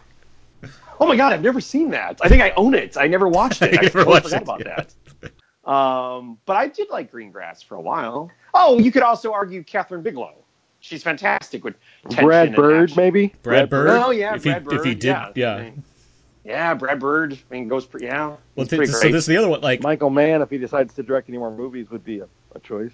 Yeah, I say this. Great. I think Justin Lin did a great job with some of these Fast and Furious movies as far as this acting goes. I think Justin Lin, even though his stuff is also very computer generated, like it's a the Marvel stuff. They use that. But he does. He has a great sense of energy, and I like the Fast and Furious. We have the John Wick movies these days. Oh, those are great. Yeah. Those are great. Yes, yeah. Well, that's a weird one because I gotta say I like John Wick. I love John Wick 2. Are we all in agreement that Atomic Blonde's a little just okay? And that's the other director, right? That's David Leitch, yeah. The two of them. What's the first John? Chad, is that his name? Chad Stahelski. Yeah, he's the real deal. That's the guy. Like, I mean. Well, now David Leitch, he did Atomic Blonde. He did Deadpool 2, and now he's doing the next Fast and Furious spin-off movie, the Hobbs and Shaw movie. Yeah, I didn't. I really wish I wanted to love Atomic Blonde. Wait, did we all see this? We all seen Atomic Blonde? I didn't like Atomic Blonde. I think the action in it is done well. But that one scene's great. I mean, the big. Well, yes, obviously that one scene's great, but there's more than that one scene, and I think the other action scenes are also good. I just don't think the movie overall is very good. But that was something shot down by the others when I reviewed that movie. So. Yancey, did you ever see that one? Yeah, Yeah. not very good. Oh, you know who Not enough Le Carre for you? You know who I don't know if I call him It's familiar. I don't know if I would completely call him just an action director, but I think he's somewhat in this conversation, and I do like him. Just name him, please. The guy, the Red Sparrow guy, Hunger Games. Is it Francis Lawrence? Yeah, he's got a great eye. Like he's more. I mean, I'd say he's a good visual director. I wouldn't call him a great. I wouldn't say like of action directors. I wouldn't think of him as one of them, or as one of like one that's in the conversation. The scenes in Red Sparrow are pretty brutal. Those are pretty good scenes, man. I mean, like the few scenes that are in there that are action, they're pretty good. I mean, do we call those scenes of action or scenes of like suspense? I mean, do we equate people the are getting shot and stuff? I mean, like, yeah, but it's not like they're not like shootouts. It's more of like here's a scuffle that escalates quickly into a sequence of like something needs to happen for someone to either live or die. It's not based around how good they can fight necessarily. It's more around the circumstances that are in the room with them. I see what you're saying. I see what you're saying there. The guy who directed Skull Island is certainly one to watch. Jordan Vogt Roberts, and he's doing a Metal Gear movie is his next project. So Cal could tell you was talented in 5 minutes watching that movie. I think Doug Liman has actually proven himself to be a good action. He did The Firstborn, obviously, but he's Doug Liman for sure, yeah. But the Mr. and Mrs. Smith and then obviously Edge of Tomorrow. Edge of Tomorrow, yeah. American Made though is not the greatest. Yeah, it's not. No, but it's a solid movie. It's not really good action. I saw The Wall with John Cena and Kick-Ass. What's his name? Aaron Taylor Johnson. Aaron Taylor Johnson, yeah. Which is, I mean, that's more of a thriller, but I mean, it's a sniper duel for an entire movie, and I think I'm a Doug Liman fan. I think he's had some misses, but I do think I look forward to projects by him. I mean, if it comes down to the fact that, hey, Swingers was great. Like, I like seeing him succeed so much. Maybe that's what it is, but I still enjoy new movies that come from him. So McQuarrie, he did Jack Reacher and the 2 Mission Impossibles. Who did the second Jack Reacher?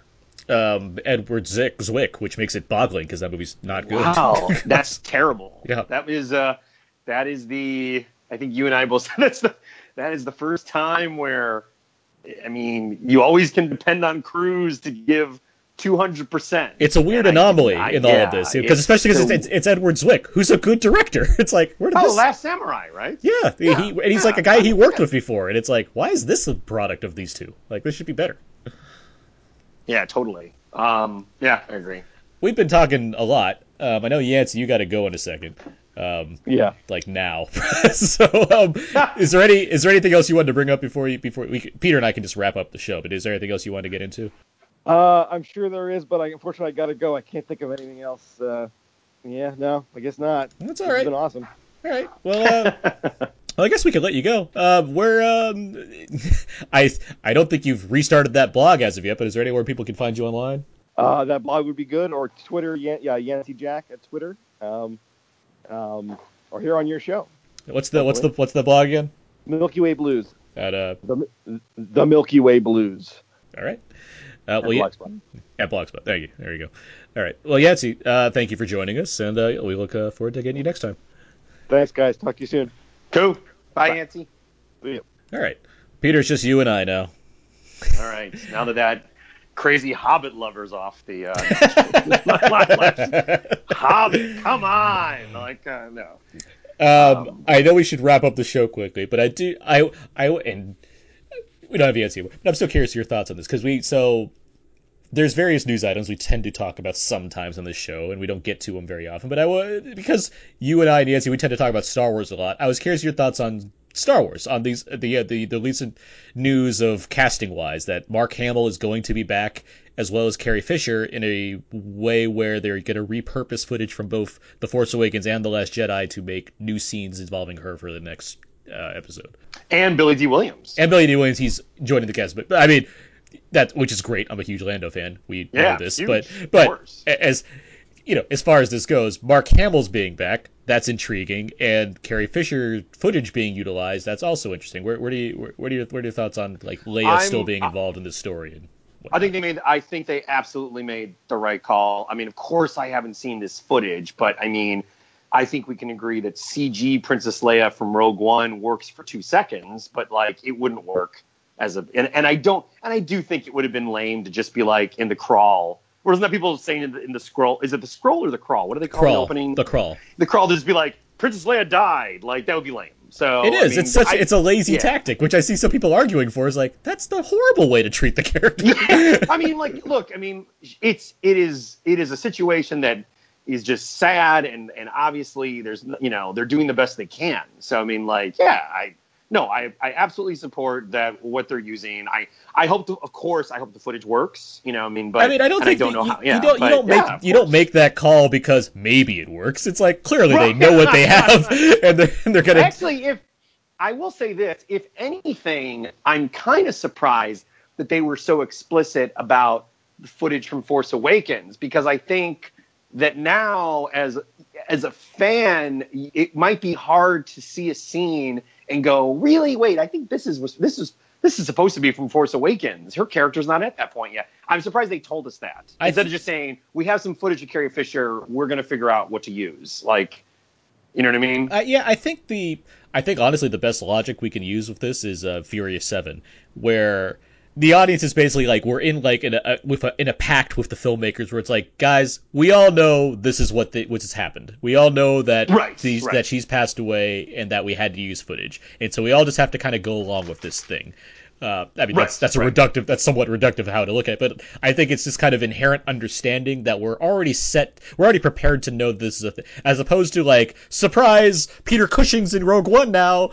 This is more of a, all right, we know what we're getting into. We're not gonna, the Leia stuff is there, and we're gonna, just be happy that we get to see her again, but we don't have to think too hard about that. And I think that's gonna go a long way as far as people's appreciation of her character being involved in whatever way she is. I agree. But honestly, my bigger concern is there has been so much, and actually those same people I was telling you about The Hobbit and Dark Knight versus Batman, they really hated Last Jedi because of the lack of plot and character, which that movie's full of. Right? Exactly. No, they didn't tell me that. But I mean, like, I really love The Last Jedi, and I think you do too. And I know Yancey, who doesn't really like anything that George Lucas is not involved with. So like. He does like it, and the fear I'm having more is that I don't want Kathleen Kennedy and J.J. Abrams to either reverse or retcon things. I know that there are very vocal people who are very much like, you've got to make it that Kylo Ren was lying and that Rey is a Skywalker. He was lying when Rey was the one that said out loud that she's from nobody. Right? Yeah. There's little lapses in things where it's like Kylo never actually said this. It's Rey that said this. But whatever. Go on. Keep going. Right. Like I just don't want. Yes, because everyone is like, oh, J.J. Abrams, he had a plan. I'm like, in all the interviews I've seen with Abrams, he's always like, my job was to set the table, was to put these options out there, and then the next director will decide what to discard, and that's what Rian Johnson did, and I thought he did a terrific job. I don't want to start episode 9 with like, Luke Skywalker did have a daughter, and they'll be like, oh, come on. Like that's my. Now, do you think because of the underperformance of Solo, because of some of the fan hatred with Last Jedi, do you think Disney and Kathleen Kennedy will blink? Do you think that they'll be like, we need to placate them? No, I don't. No, I think, why not? Because I think they're smart people that are in that position where they are for good reason.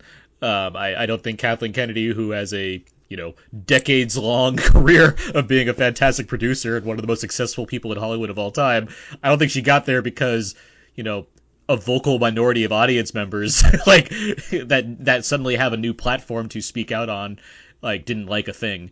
I can see them maybe catering a bit more as far as how things are revealed. But as far as like story-wise goes, I don't see that. I don't see anything like that happening as far as directly defying the kind of unexpected turns that Rian Johnson decided to take. Maybe I don't even know what's going on with the spin-offs anymore. Like that's not really. We got nothing on those. We don't know what's after 9 right now. No, which no. I like. Because I'd rather see something. I mean, because you have all these, and like Rian Johnson has his own trilogy, and the Game of Thrones guys have their own trilogy, and all this stuff. It's like I'm looking forward more to that than like the inevitable Obi-Wan announcement, as fun as that might be.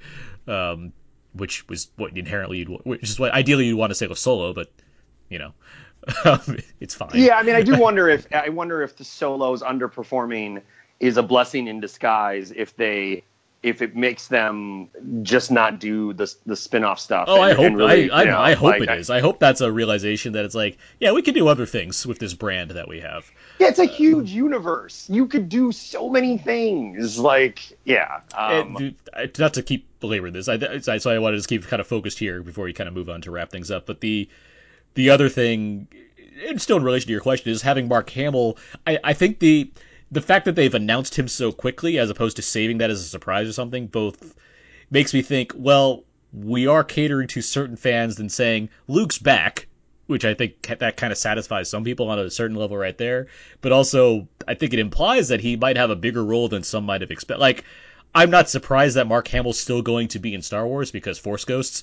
Right. I'm assuming he's a Force Ghost. Yeah, but I wouldn't have been surprised if it was like just like a quick scene or a cameo or whatnot. Here, it's like, guys, we have all these people in this cast, including these 2 people, and it's like, well, they're just throwing that right out there, which is like maybe he's going to be like a big presence in this movie as a Force Ghost. I'm intrigued by that, and I'd like to think that kind of thing can help satisfy those that were unsatisfied with Luke Skywalker in some way, or maybe give them a realization of what the Last Jedi was doing with Luke Skywalker and make them understand it better by having further follow up on what was going on. Right. I mean, right. And if anything, I mean, they would have Rian Johnson to thank for if you can use Mark Hamill and not have to have him look like a glowy ghost.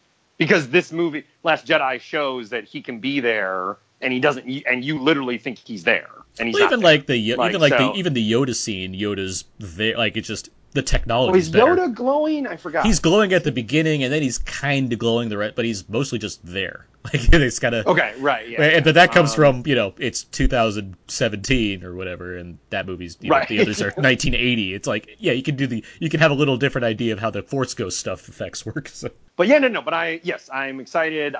I hope you're right. I hope that they just keep on with what their story was going to be. So, are you happy that it's Abrams instead of Trevorrow? Wait a minute. I thought you like Jurassic World more than I do. I do like Jurassic. I have no personal problem with Trevorrow the same way other people do. I do like J.J. Abrams as a filmmaker more just because I've been happier with more of his films than Trevorrow, because Trevorrow's he's made 3 movies, and one I really like, one I think is pretty good, and the other is, I think, better than anybody else seemed to want to give it credit for, but it's still, nothing special. But like, Rian Johnson is one of my favorite filmmakers currently working. He's made 4 great movies to me. So it's like that was a great outside the box choice as far as a Star Wars movie goes. Trevorrow's like, dude made he made one really cool indie, and then he made Jurassic World. It's like, okay, that's something, but it didn't really get me excited in any way. What was the one with the kid? I never saw it. Book of Henry. Flopped. Book of Henry. How is that? Did you see it? Anna and I watched it finally. It's on HBO, and it's fine. Like it's the kind like Scott Middleton's argued this a lot, where it's the movie, it goes crazy as far as what it's doing, but I don't see movies do that very often, and so it's like, I don't know why I need to bemoan this as if it's some kind of hate crime. It's just a movie, and it might not all the way work, but at the same time, it's different. Like, it's something unique. Okay. Like, it's not some kind of like horrible thing in the way that most critics seem to want to peg it as if like, this guy that made the big, this giant dinosaur movie, dared make a personal project that's kind of weird, and suddenly it's the worst thing ever. It's like, no, it's just a movie. Like, it's. Well, I mean, I know that we have to wrap, but I mean, yes, I feel more secure that someone like Abrams is at the helm of finishing off this trilogy, and I've been okay with Trevorrow and what is it, Godzilla, right? Edwards. Gareth Edwards, yeah. Right? Yeah, I like Godzilla. I mean, I'm not. Yeah, I'm a big Wait, Godzilla what? fan, so it's yeah. Oh, you are? Yeah. Yeah. And I really like that trailer. That's Oh another. my I god, thought the that trailer! movie. Yeah, it was fantastic. I've watched the new one because that's Mike Doherty. That's from Trick or Treat and Krampus. He's doing the new Oh, Godzilla. that's right. Right. I didn't love Krampus. I didn't love Krampus, People love, yeah. but watching this, I've watched the Godzilla King of the Monsters trailer a lot since it came out. I'm so excited for it. But yeah, like I agree. It's so weird though. I'm not as big of a Ryan Johnson guy as you are. I do like Ryan Johnson. I love Brick. I think Brothers Bloom is really great. I love Looper.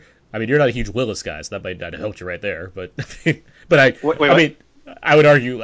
I said you're not a big Willis guy, and I love Looper. But at the same time, Looper and Moonrise Kingdom, those are both 2012 films. It's the last time that he's tried. So it's like he is good in both those movies. I do like Looper. I love Brick. And actually, I like Brothers Bloom. Strangely, you know what it was?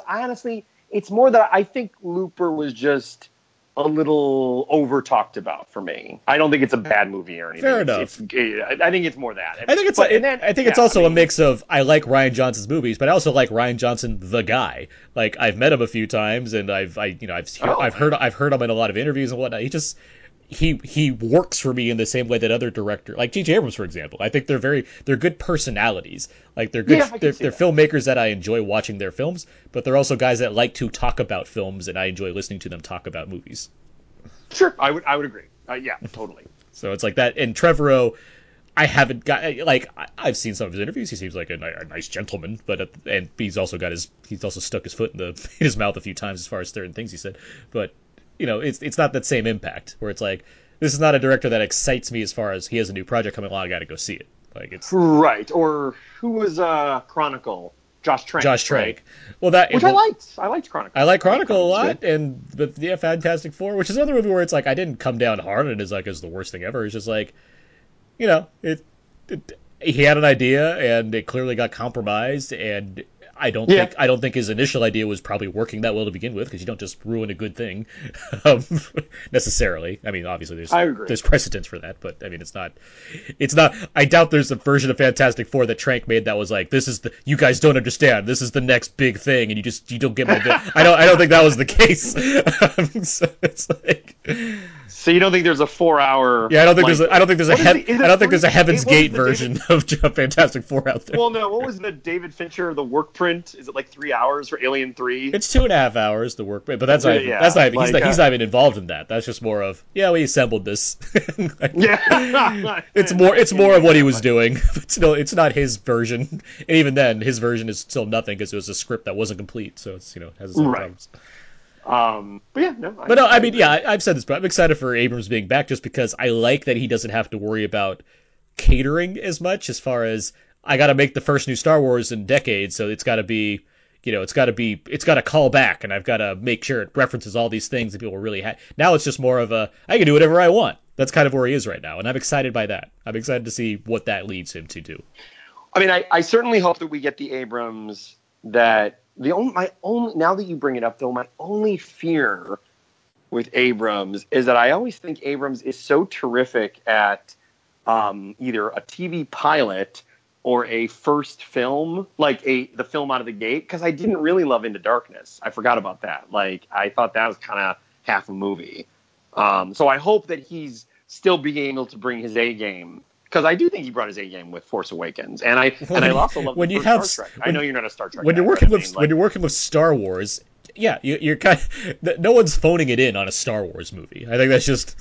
No, I hope not. I mean, It comes with a certain responsibility that I just. Yeah. Do you think we will? Just speaking of what you just said about the Josh Trank Fantastic Four, do you think we would ever get to see the Lord and Miller version of Solo? No, of course not.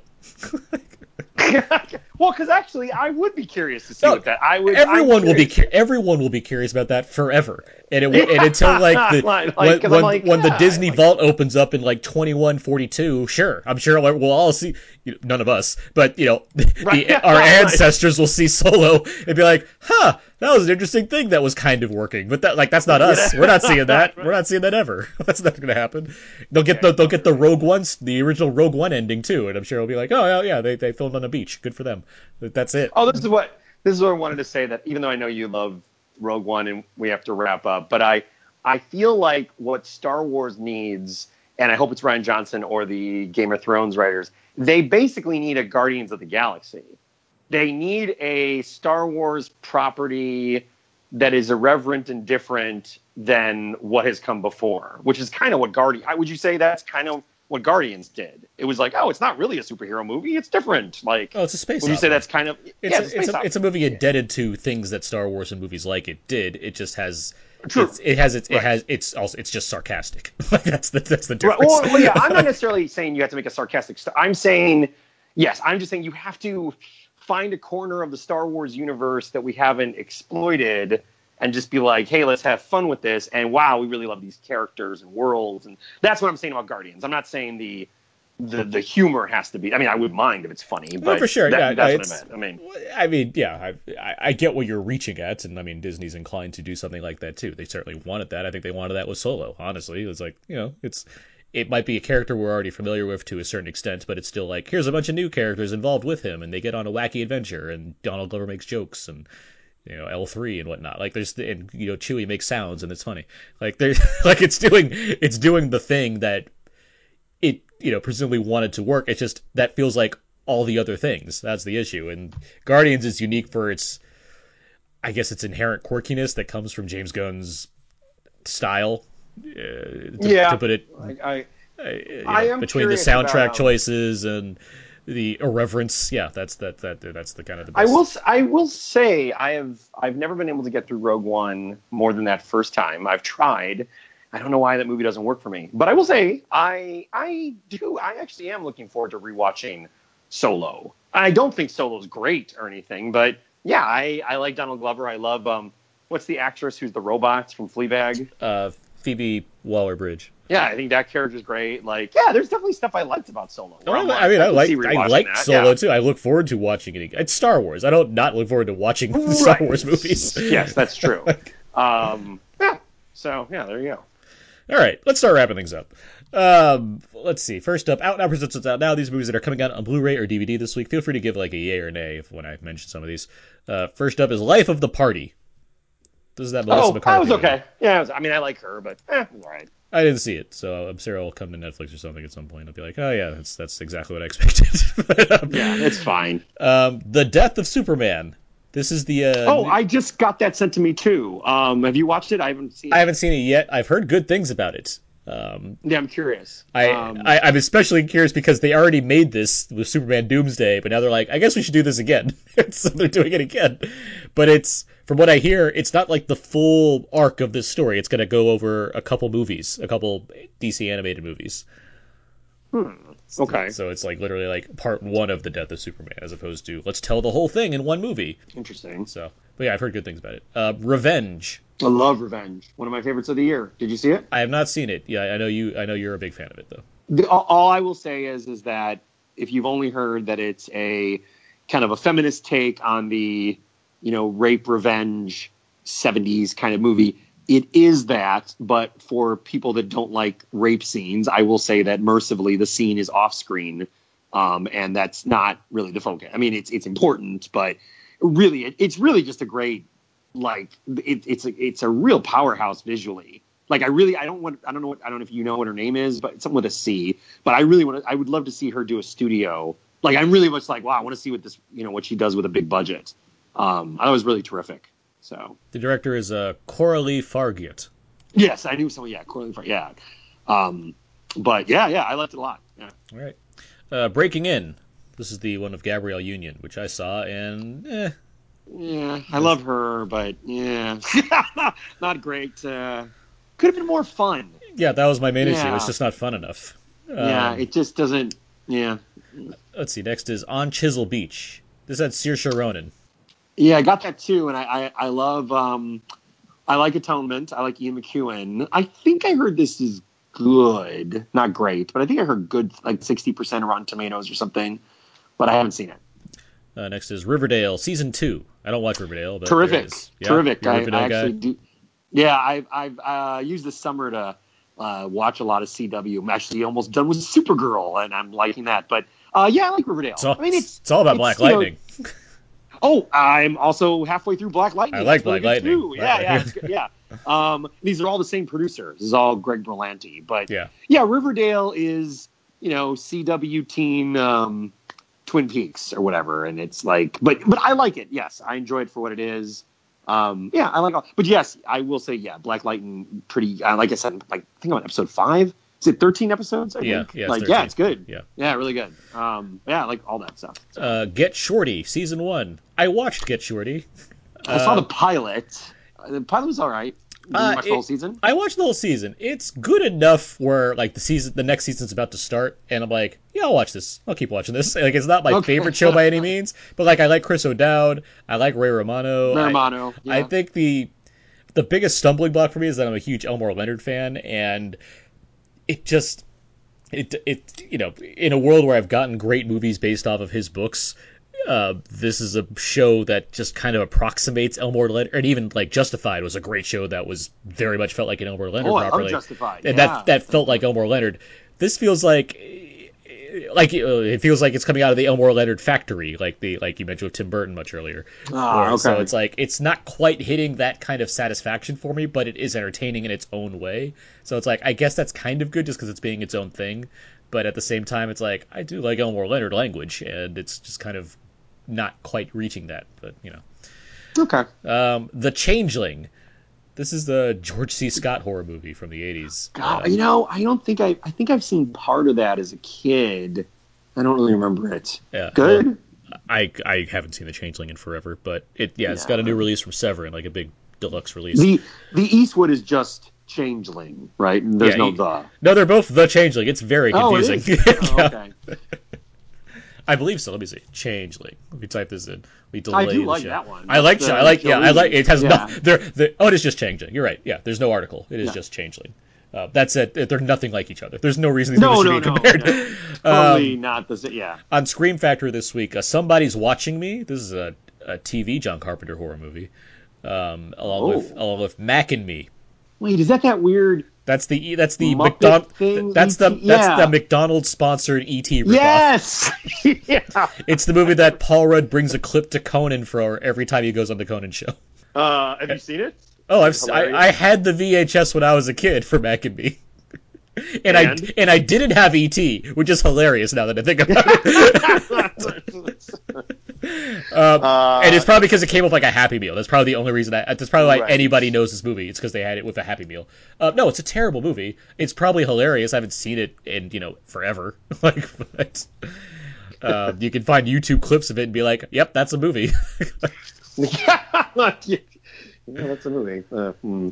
What else? Predator 3-movie 4K edition, so you can get the original Predator in 4K, and you can also get the new set of Predator 2 and Predator. Oh, did you guys already talk about the Predator trailer? Yeah, we have. Pretty good. Yeah, I'm looking for. It's Shane Black. Shane Black. So, yeah, I'm excited. Yeah, it looks good. Wait, you didn't mention. Oh wait, are you still going? Yeah, I'm still going. There's a Blu-ray release that you haven't mentioned yet, but I want to see what you think of it because I loved it. Okay, let's see. The Day After is coming out this week from Kino. Oh, that TV show? It's the TV movie.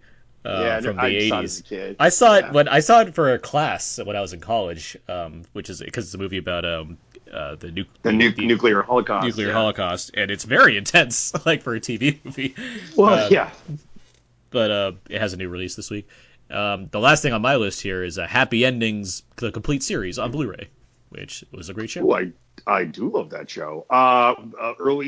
Early work from the Infinity War directors, right? The Russo brothers worked on a lot of those episodes. It's not early work. It's not that old, but yeah, they were involved. Well, right, 4 years ago. But okay, then you know what? Maybe it's next week.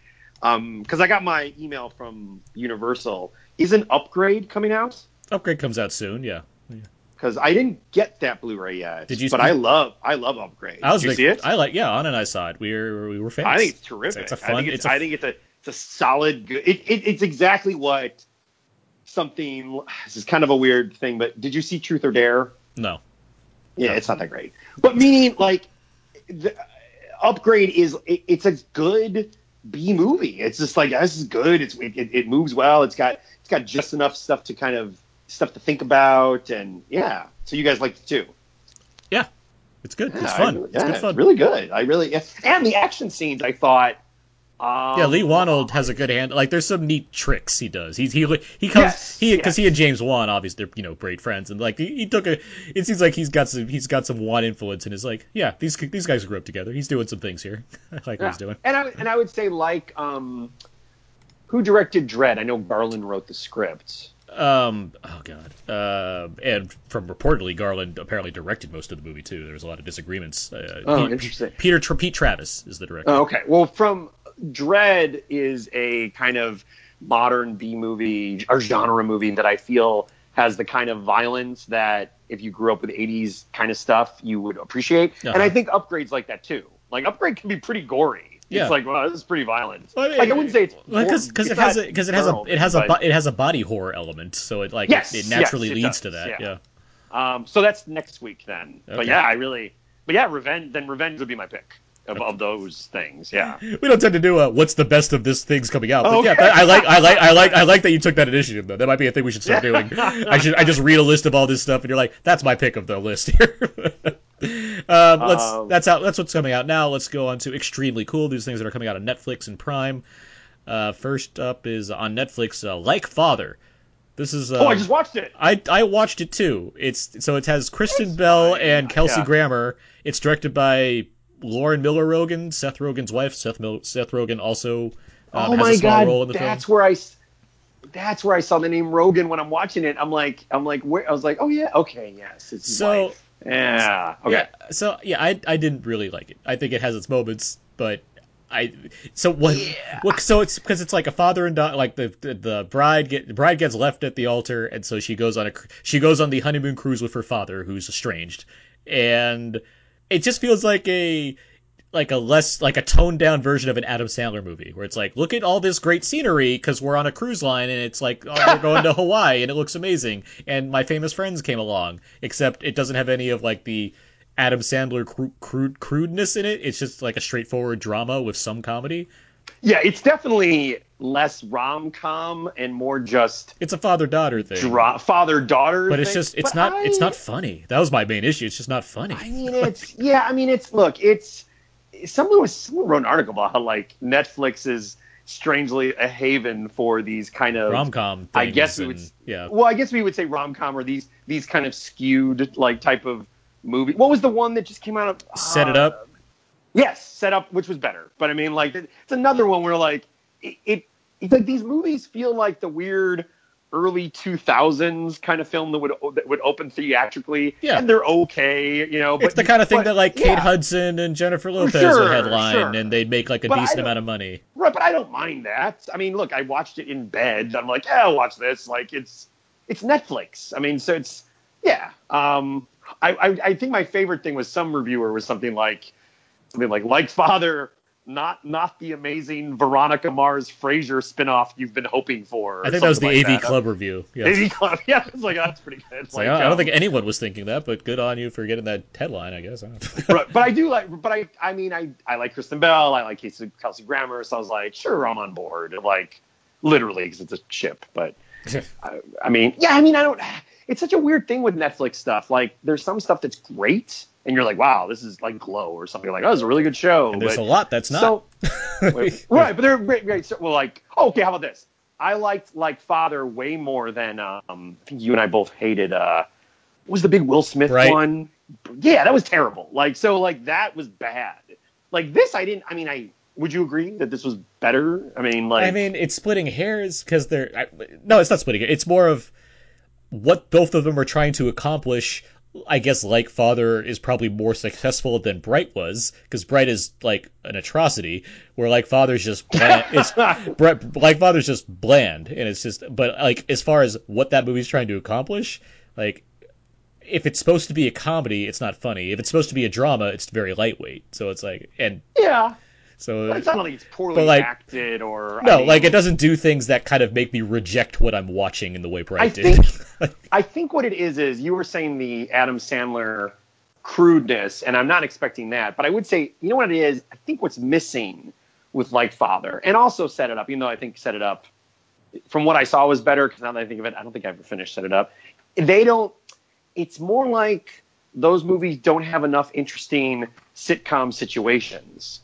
I agree. think that's what it is. It's just like, it's a lot. Well, yeah. I mean, set it up. That's entirely sitcom. Like that's what that movie's doing. Oh, for Like, sure. But Yeah, like Father, absolutely. like Father's problem is it's the same.